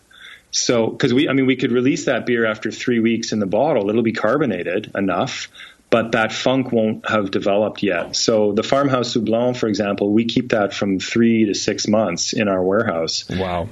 So it's drying out and becoming more complex. Another beer, we would never release a Brett beer sooner than 2 months, but usually it's longer, like the Sanctuaire, which is the grayscale label you have there of the church arches. Yeah. That we held that for over a year because... and we can only think that it was because it was a pretty alcoholic environment. The Brett carbonated within let's say 6 weeks or 5 weeks or whatever, but it didn't do anything sufficiently different from, because we also packaged and sold that beer on the clean side. So we did a batch on the clean side in Bombers, and then we did this one re-fermented with Brett in the bottle, just to kind of show, we thought it'd be fun to have the two different beers on the market. And unfortunately, the Brett side never came out with the clean side because we waited over a year before the Brett really started to express itself. It just sat in a warehouse in a corner, and we forgot about it. I stopped trying it after 3 or 4 months. I was like, oh man, I'll try this, at the end of the year.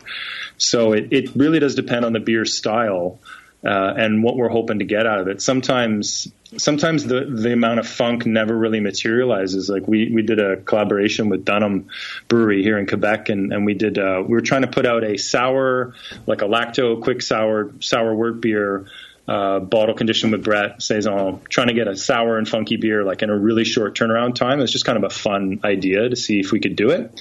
And the super sour beer, the Brett just never threw much funk in the bottle. So we were supposed to just kept waiting, and eventually after 3 months or 4 months in the bottle, we just released it. Was never really super happy with the degree of funkiness in that particular beer. You think that was a lack of food source, or just that does Brett really give out like a sack might? No, it fermented down the way we thought it would. It fermented down to 0 in the bottle, just like the Farmhouse Houblon, but the only difference was the pH. So it was down around 3.2 or 3.3, somewhere around there. It was a nice, successful lacto sour wort. But the Brett just in that environment doesn't throw the same funk the way it does in a non-sour beer. So, but you're right. We hold them for different lengths of time, but absolutely minimum would be 2 months, and then anywhere upwards of a year, depending on what we're looking for. Okay. And the last beer that we have, and I wasn't going to crack it open because we're kind of running up it, but because we still have more beer to drink from other people. But oh my God! I was like, fuck it, let's just do it. The Sanctuary. I opened it. I did it. Oh boy, I did it. I know. What is it? I know, right? It is an Abbey style blonde ale, right? Yeah, I can't read French, so I don't know. It just says we didn't call it a triple. We just said Abbey style beer, but it was kind of based on a triple. It was fermented with primary yeast strain was an Abbey yeast strain, and then it spent 6 to 8 months in red wine barrels, and then we bottle conditioned with Brett. And that was another one where, we just had to wait. That was the one we had to wait a long time for the Brett to kind of start to show itself in the bottle. Kind of do its thing. It's there. This one's more still than the other beers. I mean, it's actually very still. Is it? Yeah. No. Yeah, I did notice that for sure. Oh, really? But man, you said red wine barrels? Well, the Abbey yeast, the esters from that yeast, and the oak vanillins are making it have a very interesting, sweet, fruity vanilla flavor. Yeah, that's almost. Pretty good. Yeah, I was like, wow, is it wort? Is it like unfermented wort, but in a good way? Some beers there's unfermented, and it's like, oh, that's a little weird. But some, it's like it's dry. Clearly, right? It's drier, but it's that essence of the wort, that fresh wort kind of flavor that I think is really hard to get. That's what I meant. I was like, but I think maybe it's that. I think it's the red wine barrels, the wood, the esters of the yeast are kind of making this weird, fruity, like dark, not really dry fruit, but I don't know how to describe it. It's not flat, is it? It's not a. I don't know if it's super flat. There are some bubbles in there, but very few. But yeah, not. I mean, you swirl it and there's a little. This could be one of those that maybe had a cap failure, but the bottle didn't break. No, it should have. That beer had pretty decent carbonation in it. Like not 4 volumes, but it definitely was in the high 2s. No, it was close to nothing near that. 3. Yeah, so that's probably changing the perception too. But look, it's a bottled product. What are you going to do? I wonder if the hot sauce came into collision with it in the box. So we had this, the package broke, right? Some of the bottles broke, and so I go to FedEx to pick it up on Friday because I didn't want it to sit in the hot truck all day. I was like, I'll just run down to Pacheco, visit Pacheco again because it's Pacheco. Right. And the lady's getting it, and she goes, yeah, it had to be re-wrapped. I'm like, what the fuck does that mean, re-wrapped? Oh, repackaged. Okay, well, maybe just use repackaged next time. And then she's like ringing me up for it or whatever, and she says on the box, so 2 bottles were thrown away and a box of pasta. I'm like, what the So then, I mean, I've never met Daniel, so I have no idea. We've just been emailing. So I'm like, maybe he's just this kooky, French-Canadian guy, right? Who knows? Yeah. Whatever. Sending me the local cuisine, and it's a whole... We've been sent worse and weirder shit. Quebec right? is known for its pasta. I would have sent you poutine, man. I wouldn't have sent you pasta. And I would have appreciated that. Maybe a donaire or two. And so I'm like, what the hell's going on? And we're looking at each other, and I get home... I open the box, and the first thing I see is a beat-up package of minute rice. Huh. It's just totally beat to shit. A pot noodle, like a cup of soup, cup of noodles, just dented all to hell. 3 small bottles of Gatorade, and a pack of Frank's Red Hot. Like fucking buffalo sauce. And so I emailed Daniel. I was like, I don't know what you did. Like, what's happening? He goes, trust me, I did not send you food items. That is super strange. So I think what happens to me, the crap like the damaged boxes just go in the same area, and then they get repackaged or whatever. And we got some college kids, end of the week, write it out until love you, Mom. Yeah, until the grant money comes in, 3 half bottles of Gatorade, bro. That's all you're gonna get. So I would, maybe the Frank's Red Hot kind of pulled some of that carbonation out of it. That's suspect for sure. That should be better carbonated. So let's blame it on the hot sauce. And let's do that. I do like it though. I mean, I think we get a really good essence of what the beer is, man. But a little bit more. Got more malt character. I like it. Yeah, that's very good, man. I really like it. I like it a lot. It is pretty dry. Like that's below 1 Plato finishing gravity. So it's but with all the alcohol in there and the barrel aging, it doesn't. Yeah, it shouldn't taste thin or anything. No, definitely no. There's a lot to chew on this too. Honestly, a lot of body. I kind of like it. I'm kind of glad that we've had this happen, like a lower carbonation, because you kind of get a sense for the beer without the added, acidity and liveliness of the carbonation. Like this is the beer off the tank or whatever, right? Even a high beer to high volume, by the time you drink the last drink, it's pretty much flat. So yeah, we're just getting a lot of that. I like it. I think that's it's a unique perspective to look at this beer. It's a very complex beer. I like it. All right, Dan. Well, I think I think that's it. I think we're going to let you go. We've taken up over 2 hours of your time tonight, and I really appreciate. Sorry when you started. I really appreciate it, man. And it's tomorrow there, isn't it? Is it tomorrow already? It is in 5 minutes. Yep. See, 5 minutes. We'll let you go, or unless you want to, see the sun come up with the Brewing Network, which I'm sure is your dream. Well, I think we'll have to pay you guys a visit. We've got to get down to California and come and see what's happening down there. Yeah, let us know. Can we get your beers out here in California, or not?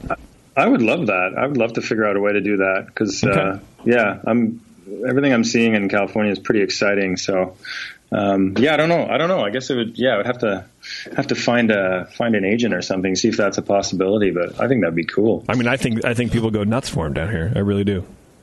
Yeah, are Brett beers, are they like more mainstream? Are they selling well down there, or is it still just IPA Nation kind of? It's always going to be IPA Nation. It's a huge beer scene here, so even the fringes sell a lot of beer. Yeah, the fringes are pretty well represented too. So I think these beers would do pretty well. What do you think? On the styles that you've got here and that we've tried, there's people like standing in line to get beers from breweries. They're making beers no better than what you've got right here.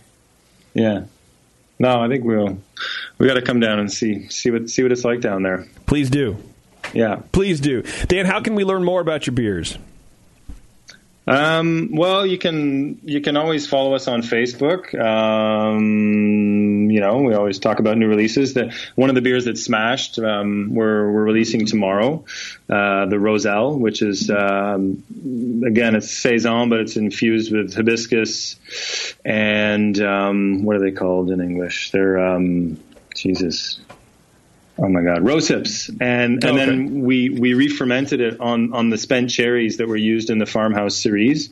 So we're using those cherries a second time, but obviously they're more subtle, and the star of this beer is the hibiscus. So it's kind of an interesting. That's our first time we're trying that technique using fruit in a second aging. So that's coming out tomorrow, and we've got an Instagram page which is a bit more goofy, just kind of pictures and videos from around the brewery. But the Facebook page is it's more business, all about business. Like you gotta have that business part, man. This is our marketing budget, right? Like an Instagram page and a Facebook page. That's all we got. And people. It's the best kind of marketing, man. I think so. Yeah. Le Castor. Nice. Is that good? Nice. Yeah, I should get that soundbite and put it on our website. Yeah, please do. Right. I'm sure and make it autoplay. So when everyone goes to your website, just this some American idiot mispronouncing things. Right on. Well, listen, thanks a lot for inviting us on, and it's just really rad to talk to you guys. Really appreciate it. Hey, man, you've been more than generous with the beers and your time, and we really appreciate it too. And we got some swag too. We'll give some of that away on upcoming shows, and it's been a pleasure, man. I really appreciate it. Please let us know when you make it down here. I will do. All the best, guys. All right, Dan. Thanks, man. Take care. Bye. What a nice guy. Yeah, really nice. What a nice guy. Good, he's very forthcoming. I like He's Canadian. That's true. What a bunch of good beers, too, man. Oh, my God. They were all great. Weren't they? Yeah. Even the flat beer, dude. No, I'm not going to name off any local breweries where people are running down to get, bottles of their beer, but these are great. Yeah, they're pretty good. They're lucky to have them in Quebec. Making sure Doc's awake.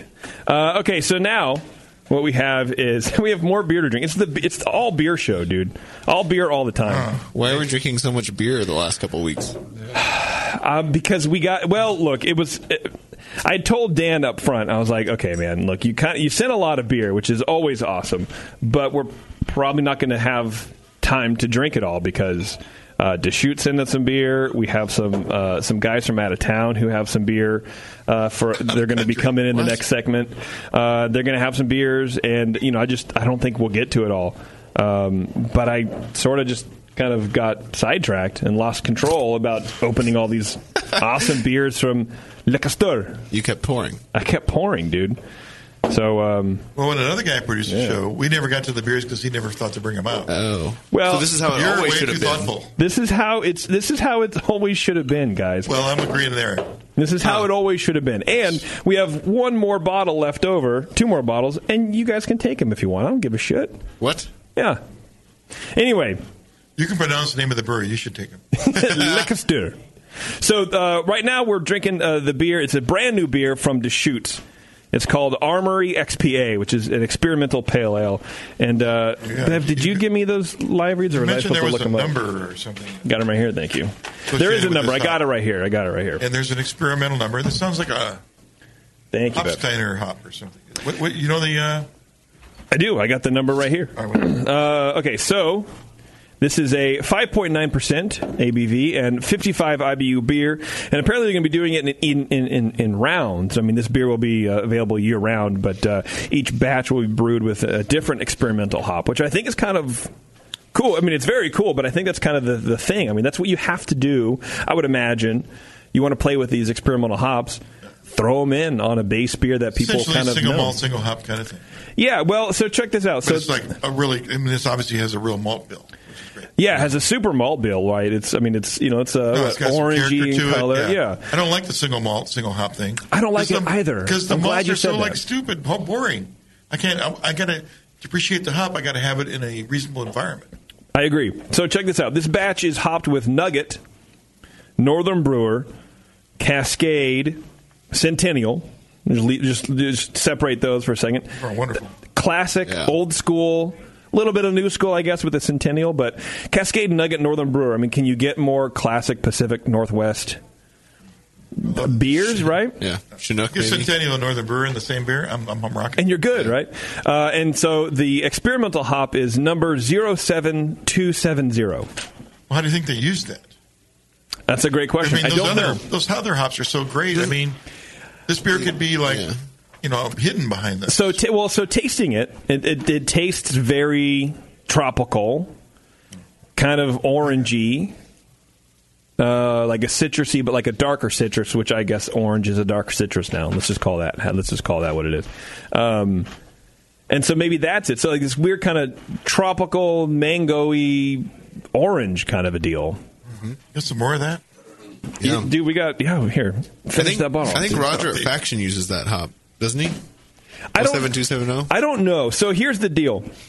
Deschutes is giving away a trip to their experimental hop farm. Oh, great. So I think this is their hop. Oh, okay. I think it's their thing. Maybe they have their own. Oh, so they have their own private? I think so, but I'm not entirely sure. I should clarify. I'll clarify that. Whatever the case is. So if you want to win that trip, which I think we should be able to go because we're the Brewing Network, all you have to do is you grab some Armory XPA and snap a photo of you enjoying the beer and share it on Instagram or Twitter using hashtag Armory XPA, and their handle is @DeschutesBeer.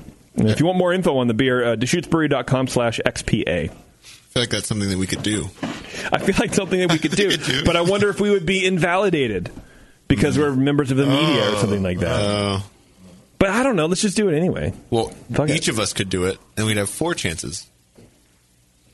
Doc, are you on Instagram? I'm a person too, Warren. I don't know. Well, you don't Doc's know if not on Instagram. I was counting you. No, Doc doesn't know if he's on Instagram. I just asked him. He said my mic's not on, so what the fuck? It's not. It's not? No, he turned it down. Well, it's how can we hear you then? I know. Oh. You can't. That's the thing. No, I'm not on Instagram. Oh, okay. Or Twitter or anything like that. You're barely on Facebook. For sure I don't do Twitter. For sure. That I know. Let me turn you up a little bit. Thanks. For sure I'm not on Twitter. Anyway, I like this beer. Yeah. It has a lot of body, I think, because of the hop layering that they've done. You think so? Yes. There is a lot of hops. 5.5%. I mean, what is that? You can't do too much, so... 1, 2, 3, 4, 5 different, and it's interesting in a day and age where most beers are going to, like you were saying, single hop, single malt. It's interesting to kind of go. I don't want to say backwards because it sounds like a bad thing, right? But to kind of go back to the classics, and I do see some breweries like we were talking to Fieldwork, I think. For the Fieldwork show, didn't they have a beer like that? Or we were talking about somebody who made a beer like that. I can't remember. But it was like that classic Pacific Northwest from like 96 malt bill, right? With some crystal malt and this kind of layering of these old school earthy hops. Those are good flavors, and they're always never going to go away. They're never going to go away. And it's kind of nice to see them coming back into beers, like production beers. I don't think Deschutes really ever shied away from that. Did they? Like no, in their beers pale evolved ale? and more the balance. More well, the East true, Coast English with some crystal malt and actual English They've yeast. always been more that. Yeah. Yeah, that's true. So I mean, it's cool that they're sticking with it, and now it's coming coming back. So it works well in this beer. Yeah, it does. It really does. And I'll be interested to see how this beer changes with the next round, like with the next experimental hop in it. So it's going to be those same hops and then this other experimental. That's what I wonder if they'll keep all those the same. Well, yeah, I think so. Stay tuned. Yeah, I'm not entirely sure, to be honest with you. They just sent us these beers. Right. And go, here, you want to drink some beers? And I said, yes. Yeah. So Maybe check they it out. should send us the recipe. Well, whatever. I can email them. I can ask them. Yeah. Because our audience, people want to know. People, inquiring minds and all that kind of shit. This would be a beer worth brewing at home, that's for sure. If you can get your hands on that 07270. Right. Wow. Yeah, I don't know. It's crazy, man. I'm like trying to read this copy, but I'm also thinking about all the flavors. There have been some hop distributors that have released these brand new hops just to home brewers. There was one that I don't know who did it. It was the one that Vinny brewed with. Whatever. They could maybe do that with this. It's they got limited amount. Yeah. They can put it in home brewers' hands and they can do experimental batches. Yeah, and figure out what's going on. Yeah. So anyway, I don't know if you guys are interested in taking a trip to, first of all, Deschutes Experimental Hop Farm. Right. That's got to be a wonderland of hops. I mean, Deschutes has been around for a long time. They know what's going on. Well, at the end of the hop field tour, there's Deschutes beer. Right. Right. Let's be realistic here. Yeah, for sure. That's the biggest part of the tour. I'm in a hop field. You've seen them all. That's Armory XPA. Check it out. Pick up a 6-pack. Snap a photo, throw that thing on Twitter or Instagram, hashtag ArmoryXPA at Deschutes Beer. And who knows, dude, you could win a trip to their experimental hop farm. What goes on in experimental hop farm? I imagine maybe they're growing sideways. Experimenting. Maybe they're upside down. Maybe they're they took all the topsy-turvy plants that used to be sold on QVC and now they grow them upside down for hops, right? Or I imagine you walk through start high, finish low. Yeah. You walk through this dark hallway that just has these spotlights on these beds of people just dissecting rhizomes and gluing weird. Okay. Yeah, that's exactly what it's like. You're down into my buzz. Yeah, it's like the beginning of The Matrix. But you know what's not like the beginning of The Matrix? Because The Matrix, to be honest with you, was kind of a shitty movie. Thank you for being honest. Fuck The Matrix. I disagree. But what I will say is not a shitty movie. Beersmith. That is definitely not a shitty movie. If you guys want to start organizing your brew day, check out Beersmith. Go to beersmith.com. You get a 21-day free trial, not a 20-day free trial. 21 days to figure out how important Beersmith is to you and your brewing day. And I love it. I think it's really great. It's very easy to share your recipes, very easy to organize everything. Everything's right there. It's an easy-to-use software. It has a bunch of functions and features in it that you don't even know that you need until you actually stop writing down. Look, the print is dead, okay? Stop writing down your recipes.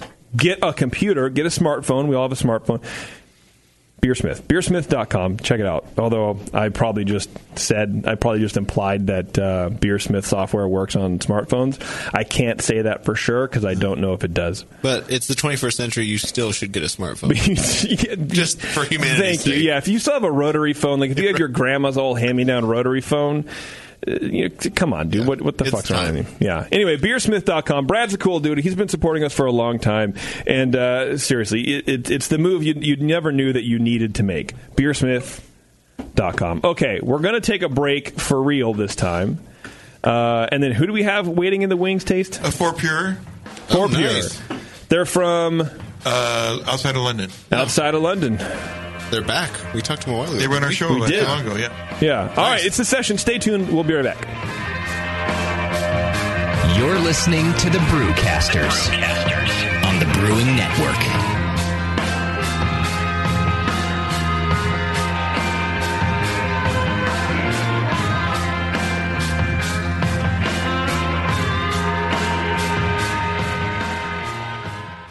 With over 20 years of experience making world-class craft beer and more than 100 gold medals in international competitions, Moylan's Brewing Company is not just a pretty face in craft beer. Just ask Brendan Moylan. What do we got here? The beer of the hour. Moylan's, gotta love that big M. It's like a sign of awesomeness. Woo-hoo! It's got an extra kick to it. Let's pour this bad boy.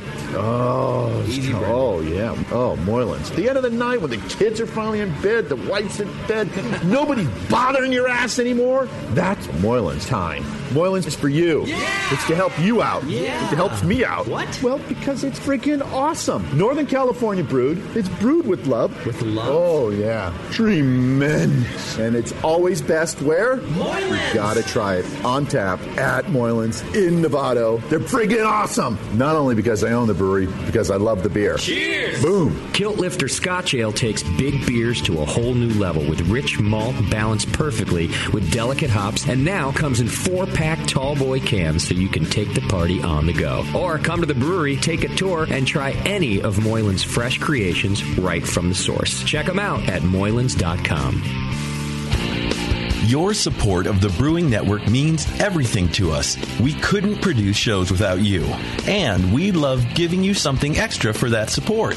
Like Brew Your Own magazine. You already know it's a great brewing magazine full of recipes, equipment how-tos, discussions of beer styles, and brewing techniques. Whether you're new to brewing and just starting out or you're an old pro, you'll always learn something from the articles in Brew Your Own. Plus, they're amazing special issues like plans for building a Brutus 10 system, 250 classic clone recipes, and the Homebrewer's Answer Book. Brew Your Own magazine and BYO.com are awesome resources for any brewer, whether for yourself or as a gift. When you subscribe or resubscribe from the Brewing Network homepage, you directly support programs like this. Get a great magazine and support the Brewing Network. Subscribe to Brew Your Own right from thebrewingnetwork.com. When I order a beer, I want my server to know more about it than I do. I want someone who enjoys good beer and loves helping others enjoy it too. I want someone who knows how to pour a perfect pint for every beer style. I want a Cicerone.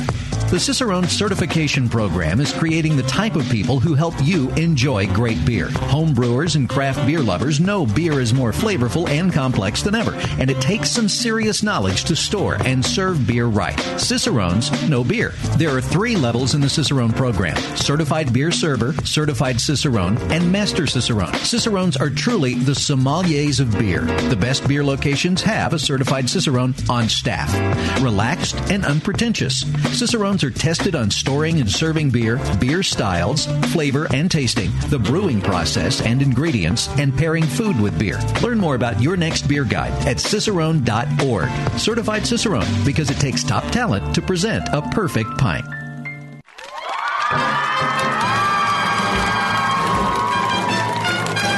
BN Army, have you heard the latest at Hop Tech? Since Hop Tech has doubled in size after a huge expansion, Jade and Roberto can stock even more of the best quality homebrewing supplies and equipment. Over 60 kick-ass varieties of hops and malts, monster truckloads of quality brewer's yeast, including White Labs, Y-yeast, and multiple dry yeasts. They even have all grain systems from Grainfathers and Ruby Street Brew Systems, thanks to Jade, the brand new all-grain brewer. And don't forget about their 10% discount to all BN Army members. Jade and Roberto are waiting for you and all of your brewing questions over at hoptech.com. Hoptech, totally not sucking since 1983.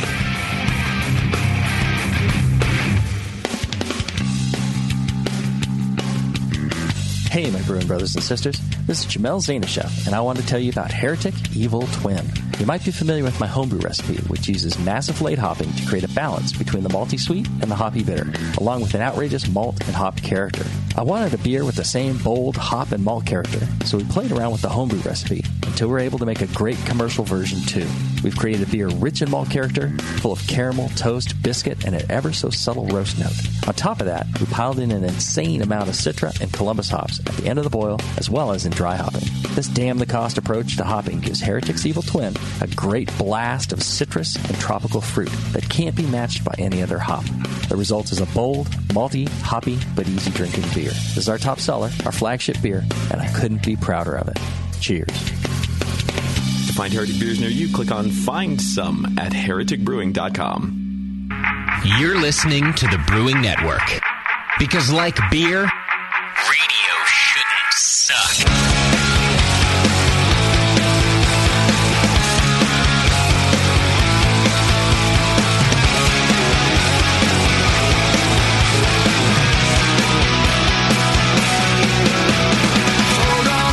It's the I Can't Get Away from Beer show. We got a ton of beer.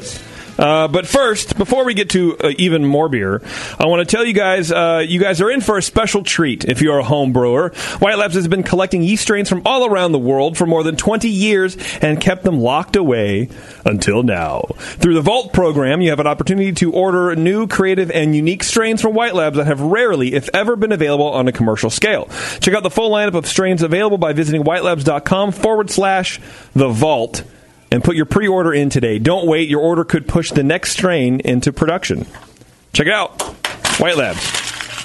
Good people, better yeast. That's what I've always said. I don't know. Have I always said that? Have I ever said that? Yeah, I've always heard you say that. Just when I think of you, I think of, fuck, he won't shut up about how much better their yeast is. Yeah, I don't want to go hang out with him because he's going to tell me about White Labs over and over again. Every day. He's a piece of shit. Anyway, we have the guys from 4Pure, right? Did I get that right? Yeah. Did I fuck you guys up? No, I didn't. Okay. We have Tom, and Dan is playing hide and seek behind Will here. And then, what's your name, young man? My name's Rob. Rob, and you are Jim. All right, Jim's way in the back, so clearly no one cares about Jim. Jim doesn't get a microphone. So we had you guys on last year, I think, or something like that, right? Yeah, I came on last year. Okay, just Dan and myself, and John was on the phone. Okay, all right. Oh, perfect. Yes. Okay, it's all blur. It's all the last 11 years is a blur right now. But I think I'm gotten it. So it was you guys, last year. It doesn't matter. It all blurs together. Still blur. All right. Yeah, as you get older. Look, when you get older, Warren, you get married. You get married. Wait. Oh, wait. Shit. I've been married longer than you. Yeah. Some people are suckers. But life's always been blurry. Some people are me. born suckers, Warren. Some people are talked into it. Which was I? We'll never know. All right. Anyway, and so you guys are just out in the States hanging out, looking at breweries and checking shit out, right? Just having fun? Absolutely. Yeah. We've done, Tom and Dan did Firestone Walker on day one without us. Oh, yeah, dude. Without you guys. You're not bitter, though. We flew out the next day. They used up the air miles to get out here on day one. We came on the budget the next day. Okay. So in the freight hold? Yeah. Got it. Just about got through that customs. drop out. I mean, it's pretty hefty. Both of these two guys got second vetting in customs as well. Yeah. Oh, absolutely. yeah. You got the old dangerous person here, wanted in one state. At least, an hour and a half minimum in the airport. Yeah. Really? That's before the adventure even began. So these guys have done Firestone, then we all got together, did Sierra Nevada, Bear Republic, Lagunitas. Okay. And then we're here today. We've still got 21A and a couple of others, Fieldworks, so you got some beer on here. Oh, yeah, man. So, it's still I looked at the list this morning when these guys came round, and I was like, we've only done 3 breweries, so I've been here 5 days. What do you do with the rest of your time? I don't know. Really? Probably something to do with this thing in the glass. Drinking beers. Yeah, great time at nearly did Lagunitas. Nearly did it. Great time at Lagunitas. Just say Heineken. It's easier. It rolls off the tongue a lot faster. 50-50. Yeah. Great time with those guys yesterday. Had a look today at their Roulette kit. So Will and Dan were doing the geeky stuff. Oh, yeah. It's lovely kit, though. Lovely kit. It's pretty cool, man. And you guys are going to 2&A tomorrow.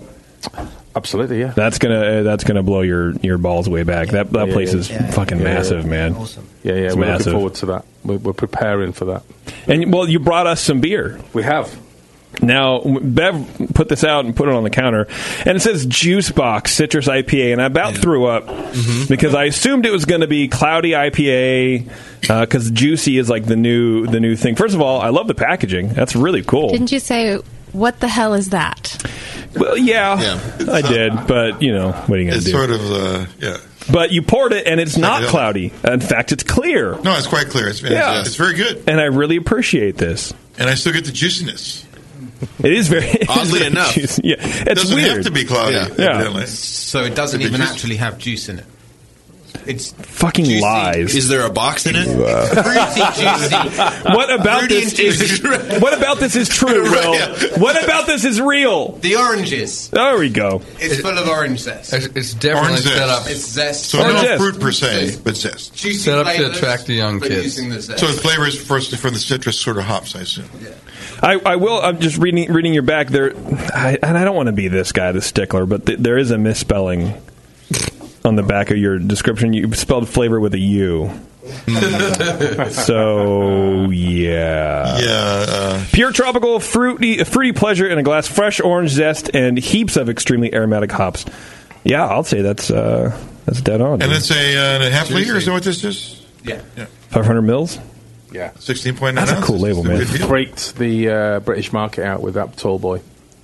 Why cans aren't sold like this over there? This is probably one of the first for a beer of that gravity. Yeah, and it's been popular. I'd say it's been popular. What's at 5.9? Yeah, is that unusual? This is unusual. That's unusual in that size. Yeah, but for 3% drinkers, you can split that. Yeah, great shit. Yeah. They don't package good math. ESBs or anything in this larger can. Imperial Stout. They've loved it. They just think that we're treating them as normal human beings now. Instead of 330s, 500s, big juicy beer, 5.9. They love it. They love it. They can't get enough of it. They really, honestly, cannot get enough of it. Yeah, they're adults. I get it. Yeah. So this is the first beer that I would ever describe as juicy. What is juicy? Give me a juicy descriptor other than juicy. Walk me through the juiciness. Well, you're the brewer. You know what's going on. Describe. You look tired as fuck, by the way, so it's fine. Yeah, I am a brewer. But talk in the microphone though too. Before Will starts, help the guy out. Put it down in front of his face. Before Will starts, I'm just going to give him a little header, which is the public said this about this beer, inverted commas, smashable citric beast. Oh, so take it from Why there. isn't that a beer name? It could be the follow-up. There you go. Do you want to put a smashable citric beast in your mouth? Yeah, kind of do. Well, you just have to. Yeah. Go ahead, Will. Sorry, Will. Give me words other than juicy. Any words. Is Will the smart one? Can I just? He's not the chatty one. I can tell you that much. What's that? He's not the chatty one. Not the radio one. There's only a few people listening. Get right on that microphone so they can hear you really well. Cheers. Chat. Whenever you're He's ready. not going to do it. Tom, help him out.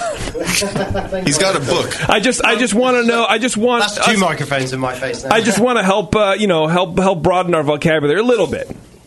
Like for us, because we don't get anything called juicy in this part. Anything that's juicy is like I said, like the cloudy New England IPAs that they keep them over there, and that's fine. They can stay over there. But for me, this is a new thing. Yeah, I mean, it's I guess it's a citrus IPA, so it's got those citrus hops in it with some orange zest in the mix as well. So it's giving you those kind of fruity notes to it. Is it literally like recalling juice? Like the flavor of juice and the texture of juice? Is that what we mean when we say juicy IPA? Am I getting is this too much? No, it's the oranges is the citrus, really. It's the citrus IPA. It's just literally juice. The juiciness is a play on that being the citrus notes that are coming out, and we're drinking it. It's easy, it's smashable, so to speak. So at 5.9, it's a summer drink. It's a summer drink of this summer.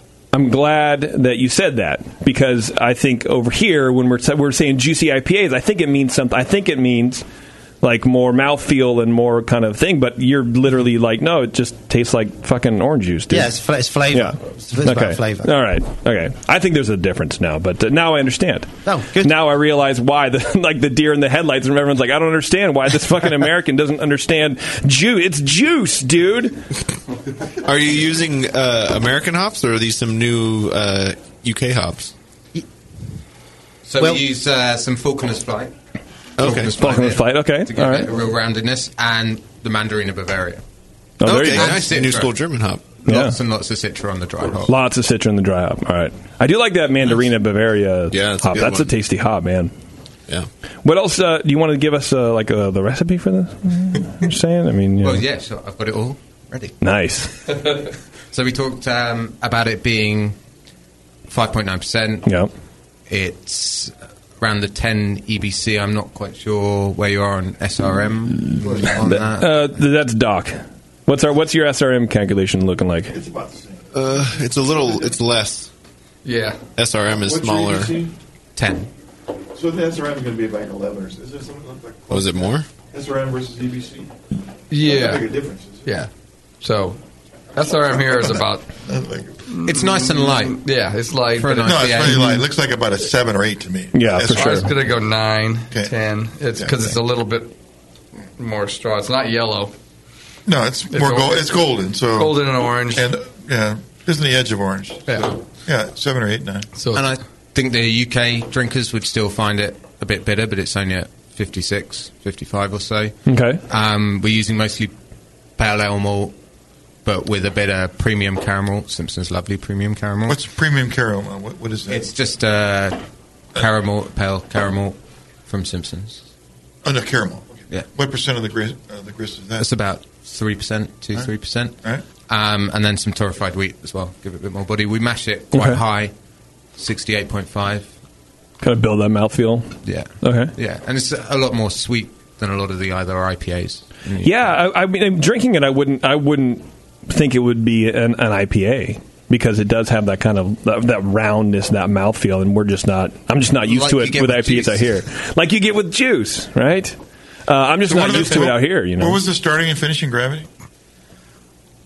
Just roughly. We start around 16, 17. Okay. 17 and then we 16 Play-Doh? Yeah. Okay. And then we're finishing around the 3.5 mark. Mm-hmm. Okay. That gives you 5.9 alcohol. Yep. With a fair amount of body, which is great. Yeah. And then the bittering's really simple. We're using Magnum. A lot of the UK brewers I don't know about over here so much. We're all using Magnum to get our bittering. And then we talked about the hops a bit before. Mandarina Bavaria, about 10 minutes, and then Faulkner's Flight and a little bit more Citra. Okay. And then a lot of Citra in there. Do you guys have the Braucon hop gun over here?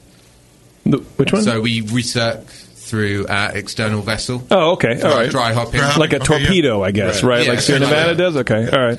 So to save having to open the tops, you keep all the aromas. Keep it all closed system. Yeah. Okay. And we max that out, basically. Okay. Pack that shit full of hops. Okay. All right.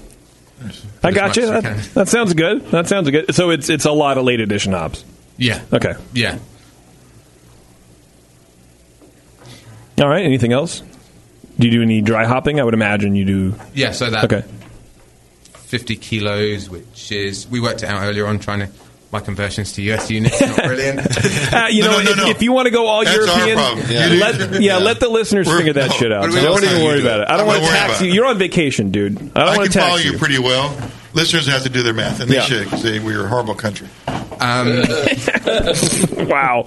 So, I'm going to do it because I did the conversions. About an ounce a gallon on the hot side. Oh, okay. An ounce a gallon on the cold side as well. For dry hopping? Yeah. Oh, so you do both on hot and cold side? No, wait. That was a stupid question. Yeah, Sorry. he dry hops on the hot side. Right. Yeah. Thank you. Nice. Okay, well, that sounds cool, man. Very nice. How long do you dry hop it for? As long as we can. Okay. But no, the method we use means that we can do it real quick. So as long as we can is 7 hours. Oh, so when you're recirculating it, what is that? Yeah, you're getting... So, no, we use hot pellets, we use T90s, and no whole T90s can go into the tank. They have to break up first, so we're getting lots of really good surface area. Okay. So we're getting... So how do you break them up? Is there like a mixer in this vessel? We're just pumping fast. I see. That breaks them up. And we have a sieve before it'll let anything go back into the main vessel. I see. Yeah. Okay, to filter everything out and help you guys out down the line. No, it doesn't filter anything out, but it means that only the small hop particles go through. Oh, okay. So you're breaking up the hops rather than just sprinkling it on the top of the surface and everything sitting there. Yeah. Breaking it all up. Getting the most out of it. And to get a more repeatable dosing. Yeah. So how long do you do this research? About 7 hours. And you found that that's better than like 5 hours or 1 hour or... Well, we're still playing with it all the time. Well, it doesn't matter. I mean, it seems like at some point you might be beating the vegetative character out, and you're not. You didn't take the cream off the top. You took the garbage as well. I don't know. We do. I mean, I'm not saying you're doing it wrong. I'm wondering if more is better. I mean, maybe for 24 hours to be better. I think Doc's right. I kind of think you did. We're a horrible country. I think at the moment. At the moment, the longer we can do it, the better. Trump is right. You know what? Fuck it. I've been holding back for a long time, but that wall sounds amazing. Let's make America great again. Call it Tasty's Wall. Yeah. Yeah. So interesting. I don't know. I never. Other people have been on and they talked about doing this sort of external vessel recirculating thing. And here's my question: getting all the O2 out of the hops and everything. And I think it's the same as yours. How long do you do it? I think it's the same as your question. What does it replace? So, like 7 hours recirc, does that equal like 7 days? It equals 5 days just sitting. Okay. Well, and was that kind of what you meant? Well, yeah. Where I'm thinking, exactly what I meant. All right. And I'm thinking, like, why not just like take some samples off, like as you do it? Yeah. Maybe like. I imagine that's what. I assume that's what you guys do. So one of the things we found with this one. Why don't you guys test the things you do? Why are we assuming they don't? We aren't. Is that? But we're fucking with Tasty pretty hard. I've lost track here. This is the maximum the kit can take. Okay. So we have to give it the longest we can. Maximum weight of hops. Yeah. So the maximum dosing. You pack the external vessel full of hops. That in order to not be wasting hops, exactly, you have to crank it through for the 7 hour time to get all maximum yield out of the hops that you can. And break them all up because they run up against the screen and all that. And then we have to stop because people have to go home at some point during the day. Nonsense. Wait, you guys only work 7 hours a day? The guys have to do other stuff as well. Get another dude. Get another dude to sit there and watch your whirlpool. Is it called dosing? Oh, I'm not going to say that. Get another dude. Get another dosing dude. Yeah. So but then also, we're dry hopping at quite a cold temperature. Oh, really? Around 5 degrees. Really? So that'll help. Oh, we always dry hop warm. We're playing with that a little bit as well. So the two things that the homebrew radio show taught the commercial brewery are get another dude and experiment. So pretty much try something new. Thank you for bringing the rest of your guys to California. I hope you guys learned a lot. We'll send you our invoice later. I like the beer, man. It's completely different than what we're getting out here. I'll tell you that much right now. I like it. It's juicy.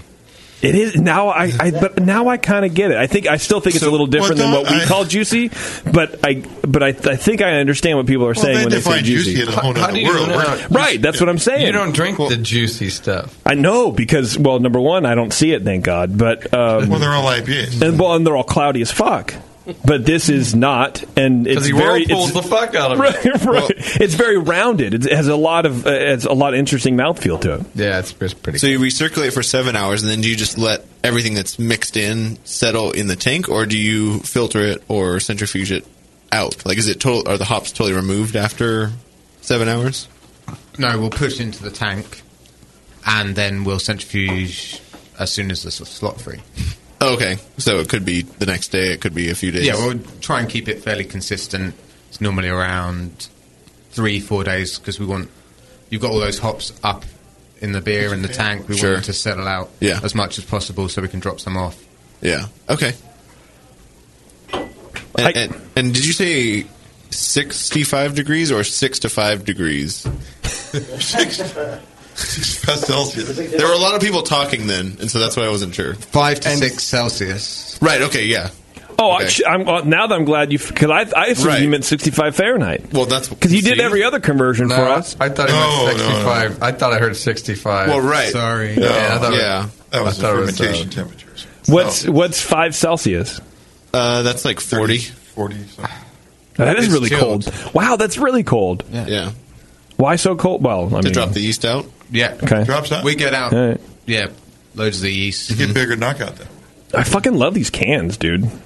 Why? They're tall boys. I like them. I don't know. They fit nicely in my hand, and I like the artwork. You do have like big monster hands. I do have big monster hands. It's that extra 0.9 ounce compared to the pint cans you can get over here. Yeah. They look a little taller.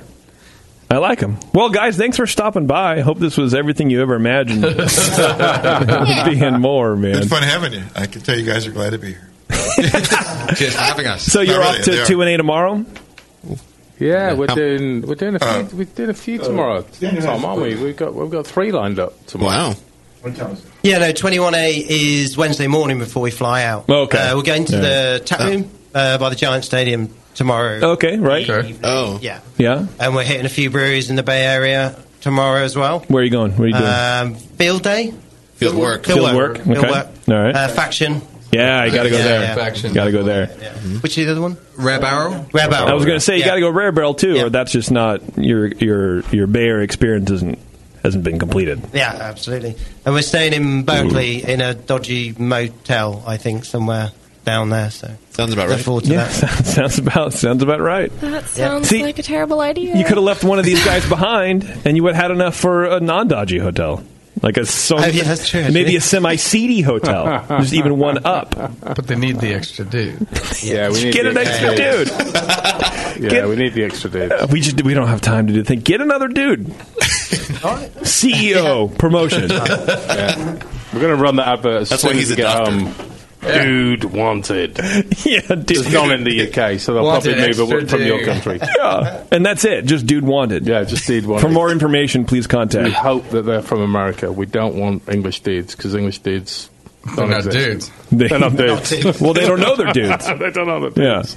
Yeah. Wow, this is so. When we had English dudes in here last week, Yes, our friend Phil from Breakwater, he works for Barthos. Or we whatever. know Phil. Phil Lowry. Yeah, Phil Lowry. We know him well. Yeah, he's got a beard without a moustache kind of thing. That weird kind of homage thing. We know him. Got us a ton of beer, and then he brought his pal Chris, who's a Scot, so you can't hold that against him. And but he's brewing in Estonia at a brewery, and it's fucking rad beers, man. Yeah. But he brought some beers out from you guys, and English beer scene's pretty good. Yeah. I like it. Yeah, You guys are doing some we're good stuff. enjoying a good time at the moment, especially in London. And further afield, to be honest, Leeds, Newcastle, they're pumping out some good breweries. Oh, I'm glad you reminded me. Let's get real for a second. I just want to get really, super serious. Oh, boy. What's going on with Liverpool? Are we bringing the hardware home, or what's, are we just going to fucking tank again? What's happening? Let's be honest. Let's get real. It's we real talked talk. about this last time, didn't we? Probably. Yeah. That's kind of my thing. Probably still the same. Yeah, Shit. it probably is. Yeah. They have a decent chance, but we'll probably blow it in the end. There's still a guy stood at the Got docks it. waiting for Elvis records. That's still happening today, 2016. Believe me. Someone give him a fucking iPod. All right, well, we're going to get out of here then, I think, because we've had a long show. I'm tired. I think I'm drunk, too, so Beth's probably going to give me a ride home. Cool. I know, right? Listen to more great radio. We have, we have Dr. Homebrew. There you go. Promote other shows. Dr. Homebrew, everybody. I have no skin in the game. Don't listen to it. I don't care. But Does anybody listen to it? the host is really cute. Yeah. So he's a good dude. And that's it, Bev. We're not doing that other thing, right? She's shaking her head. Sorry, I said no, but It's like I she forgot my hasn't been doing microphone. radio. Fucking whatever. Whatever. Well, your listeners Yeah. are going to be at Great American Beer Festival. Right, that's this week. This week. Look for me. I'll be by the booth once in a while. The cardboard cutout. I'll be at the booth The cardboard cutout. the whole time. Are you guys going to JBF We'll real not quick? be back. No, we're not. okay. We haven't got time. No? We need another guy. We Get another guy. I got to write it on. All right, thanks to our guest Dan from Le Castor, and thanks to the guys from Fort Pierre for coming over and hanging out and bringing us some good beers. We'll see you guys, I don't know, later on. Don't die. JP does great as his charity case.